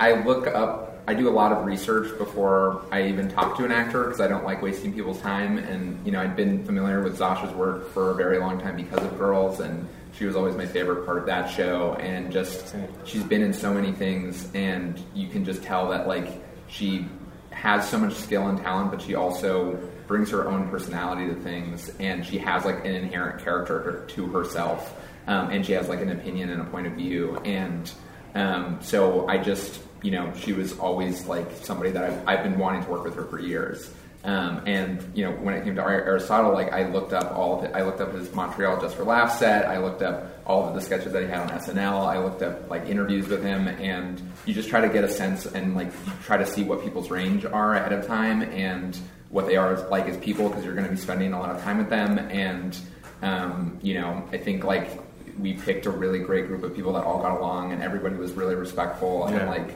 hardworking and collaborative. And I think Zasha also really did an amazing job of setting the tone for the whole set, because she had so much experience and a lot more than almost everybody else, and she really came in and was just so gracious and humble and supportive and generous with her time and energy, and I think just brought up everybody around her constantly. Awesome. All right. So the film has many interesting planets, creatures. Let's talk about how you came up with some of those creatures, like the big octopus and the trash dimension. I feel like that's a good question. I'm trying to remember So, I think Mobius was, the metaphor was kind of being in a toxic relationship, and I didn't want it to go too far to the point of being, full-on abuse, but I just wanted to be a metaphor for, dating someone who's kind of an asshole and who you are very much, enamored with, but they just treat you like shit. And because I felt like the character of Molly would fall into something like that based on her, just based on her history and who she was. And so I just knew I needed something kind of ridiculous. And, I think one of the, Star Wars is so great, but it's like a pretty sexless universe. There's no real sex in it. Not enough sex. Yeah, I know. Michael was like, I love Star Wars, but just not enough sex. Agreed. We only got so much of Princess Leia and her bikini outfit. Yeah, right? Yeah, there was that. That was that. But so I wanted it to just kind of feel ridiculous and over the top, and be so silly and absurd that you wouldn't take it too seriously and it wouldn't feel too dark. And so I feel like tentacle monsters are just like a sci-fi trope that I love, and just the whole tentacle porn community is like a very funny thing to me. Is that a thing? I think so. Really? There's people that are into that, man. I'm not going to say that I will or won't look that up. Maybe I will. Yeah, There's some Japanese anime. Is there really? There's like a fetish of that. Tentacle porn? Yeah. It exists. Yeah, don't pretend like you don't know. Tentacle porn? What is that? You also bring up the technology of AI with one of your girlfriends, right? Yes. In the film. One of mine. Yeah. So many girlfriends in this. Yes.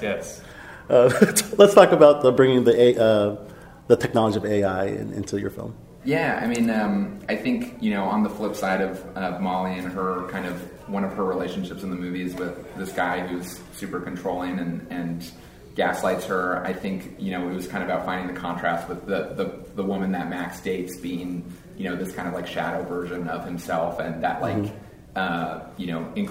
pushes him in all the wrong directions. And I think for someone that is like someone who tries to think of themselves as a logical person, dating someone that kind of like checks the boxes and fulfills that role, felt like the right thing for his character to kind of explore. And so the idea was just to have him date a robot that he built and have it be kind of messy and weird and complicated, and have them be more have it be something that he kind of did for his career and kind of fell into, rather than something that he actually wanted for himself.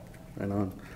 Love the film. Are you thinking about a sequel yet? Are you thinking about action figures? I am.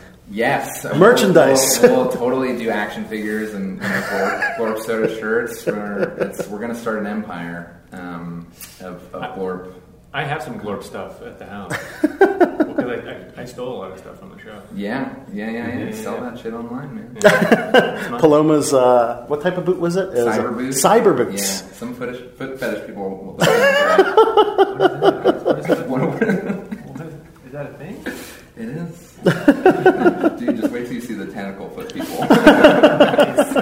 But you have thought about a sequel and the next adventures? I don't know if like Molly and Max specifically, but I feel like rom-coms are kind of there aren't really rom-com sequels. Yeah. So you never say never, you never know. But One Harry Met Sally Part 2. Yeah, 2 Harry, 2 Sally. Yeah. So we'll see. Fantastic. Wow. Anything else you guys want to plug and promote other than Molly and Max in the future? I don't know when this is being posted, but we have a couple more screenings at South by. Yes. And find us on if you saw it or you see it at a festival, go find us on Letterboxd and tell your friends. And thank you. Same. And I think we have. I'm not positive. Is there a screening in LA? Not yet. Not yet, but there might be, and if there is, look out for that. Okay. Yeah. And if I could ask one question, a colleague wanted me to ask you, Aries. We miss you on Saturday Night Live, and wondering if you could be back or want to come back at one point. For me, I really, New York was. I don't know. You never know. You never know. You never know. So. Okay. But for now, no. But for now, you're doing all these great feature films? I had such a great time shooting this that it was like, I do want to explore a lot of other, and I worked on another film after that, and then I'm working on a show now, and so, nice. I do like just kind of challenging myself creatively. I know that sounds kind of something typical that an actor artist would say or whatever, but I do like that. It makes me sharper, and like working with Zasha really kind of made me sharper too, because as Michael had mentioned, she's a pro, and being able to go from like just comedy to being very professional. Like I'm around a lot of goofballs all the time, for better or worse, and so I do like kind of working with people that kind of make me better as a creative and an actor and professional. So I hope to do that more. Yeah. Love it. Wow, fantastic. So before we go, if you could do a little promo, let us know who you are, plug for the movie, a catchphrase from the movie, and let us know you're on Click on This. At the beginning or the end? Click on this. It can be on the end. Okay, ready? Hi, I'm Michael Litwak. I'm the writer and director of Molly and Max in the Future. It is a sci-fi romantic comedy. We kind of pitch it as When Harry Met Sally meets Rick and Morty or Futurama. And it follows the story of two people who kind of meet and keep on meeting each other over the course of 12 years. But it's set, hundreds of thousands of years in the future. And this, what's the name of the... Click on This. And this is clickonthis.com. You want to do it again? We can do that again. Clickonthis.tv. Clickonthis.com. Or just click on the beginning because. Or just click on this is easier. All right. And then also it's going to be on my podcast, Below the Belt Show. Okay, should I do that too? Yeah, you can do that as well. All right. Hi, my name is Michael Litwak. This is clickonthis.tv and Below the Belt podcast. And we're here talking about our movie, Molly and Max in the Future. It is a sci-fi romantic comedy. We kind of pitch it as When Harry Met Sally meets Futurama or Rick and Morty. It follows the story of two people who meet over and over again over the course of 12 years, 4 planets, 3 dimensions, and 1 space cult. Come check it out. Oh, hi, I'm Aristotle Athari. I am one of the stars of the movie, Molly and Max in the Future. And this is on clickonthis.tv and below the line, below the waist, below the belly, below the tummy? Below the belt. Below the belt. Let's do it again. Below the belt. Click on this TV and Below the Belt podcast. Hi, I'm Aristotle Athari. I'm one of the stars of Molly and Max in the Future, and this is Click on This TV and Below the Belt podcast. Please watch this movie. Please. Yes. And during your Q&A, I loved how you surveyed the crowd. Are there any kids in the audience? Yeah. I have a weird thing about using curse words around kids. I'm not sure. I get weird about it. And you said because this movie was fucking amazing. Yeah. A long time ago, I did a stand-up show, and there was a kid in the audience I didn't even know. Mm-hmm. And then after the show, the mom was like, "I like your stuff, but you gotta stop saying fuck, and you gotta stop saying ass." And I'm like, "Why?" He goes, "Because my kid's here." And the kid was like 9 years old. I'm like, "Lady, don't bring your kid." But yeah, so I don't. I'm a little awesome. Yeah, scared. Thank you very much. Thanks for having us. Ari and Michael. It's amazing. Well, it has been a ill show tonight, and I think we have all learned some valuable lessons. This is your bot for the bad boys of Baltimore saying, until next time, keep chilling like a villain. Goodbye, goodbye, goodbye.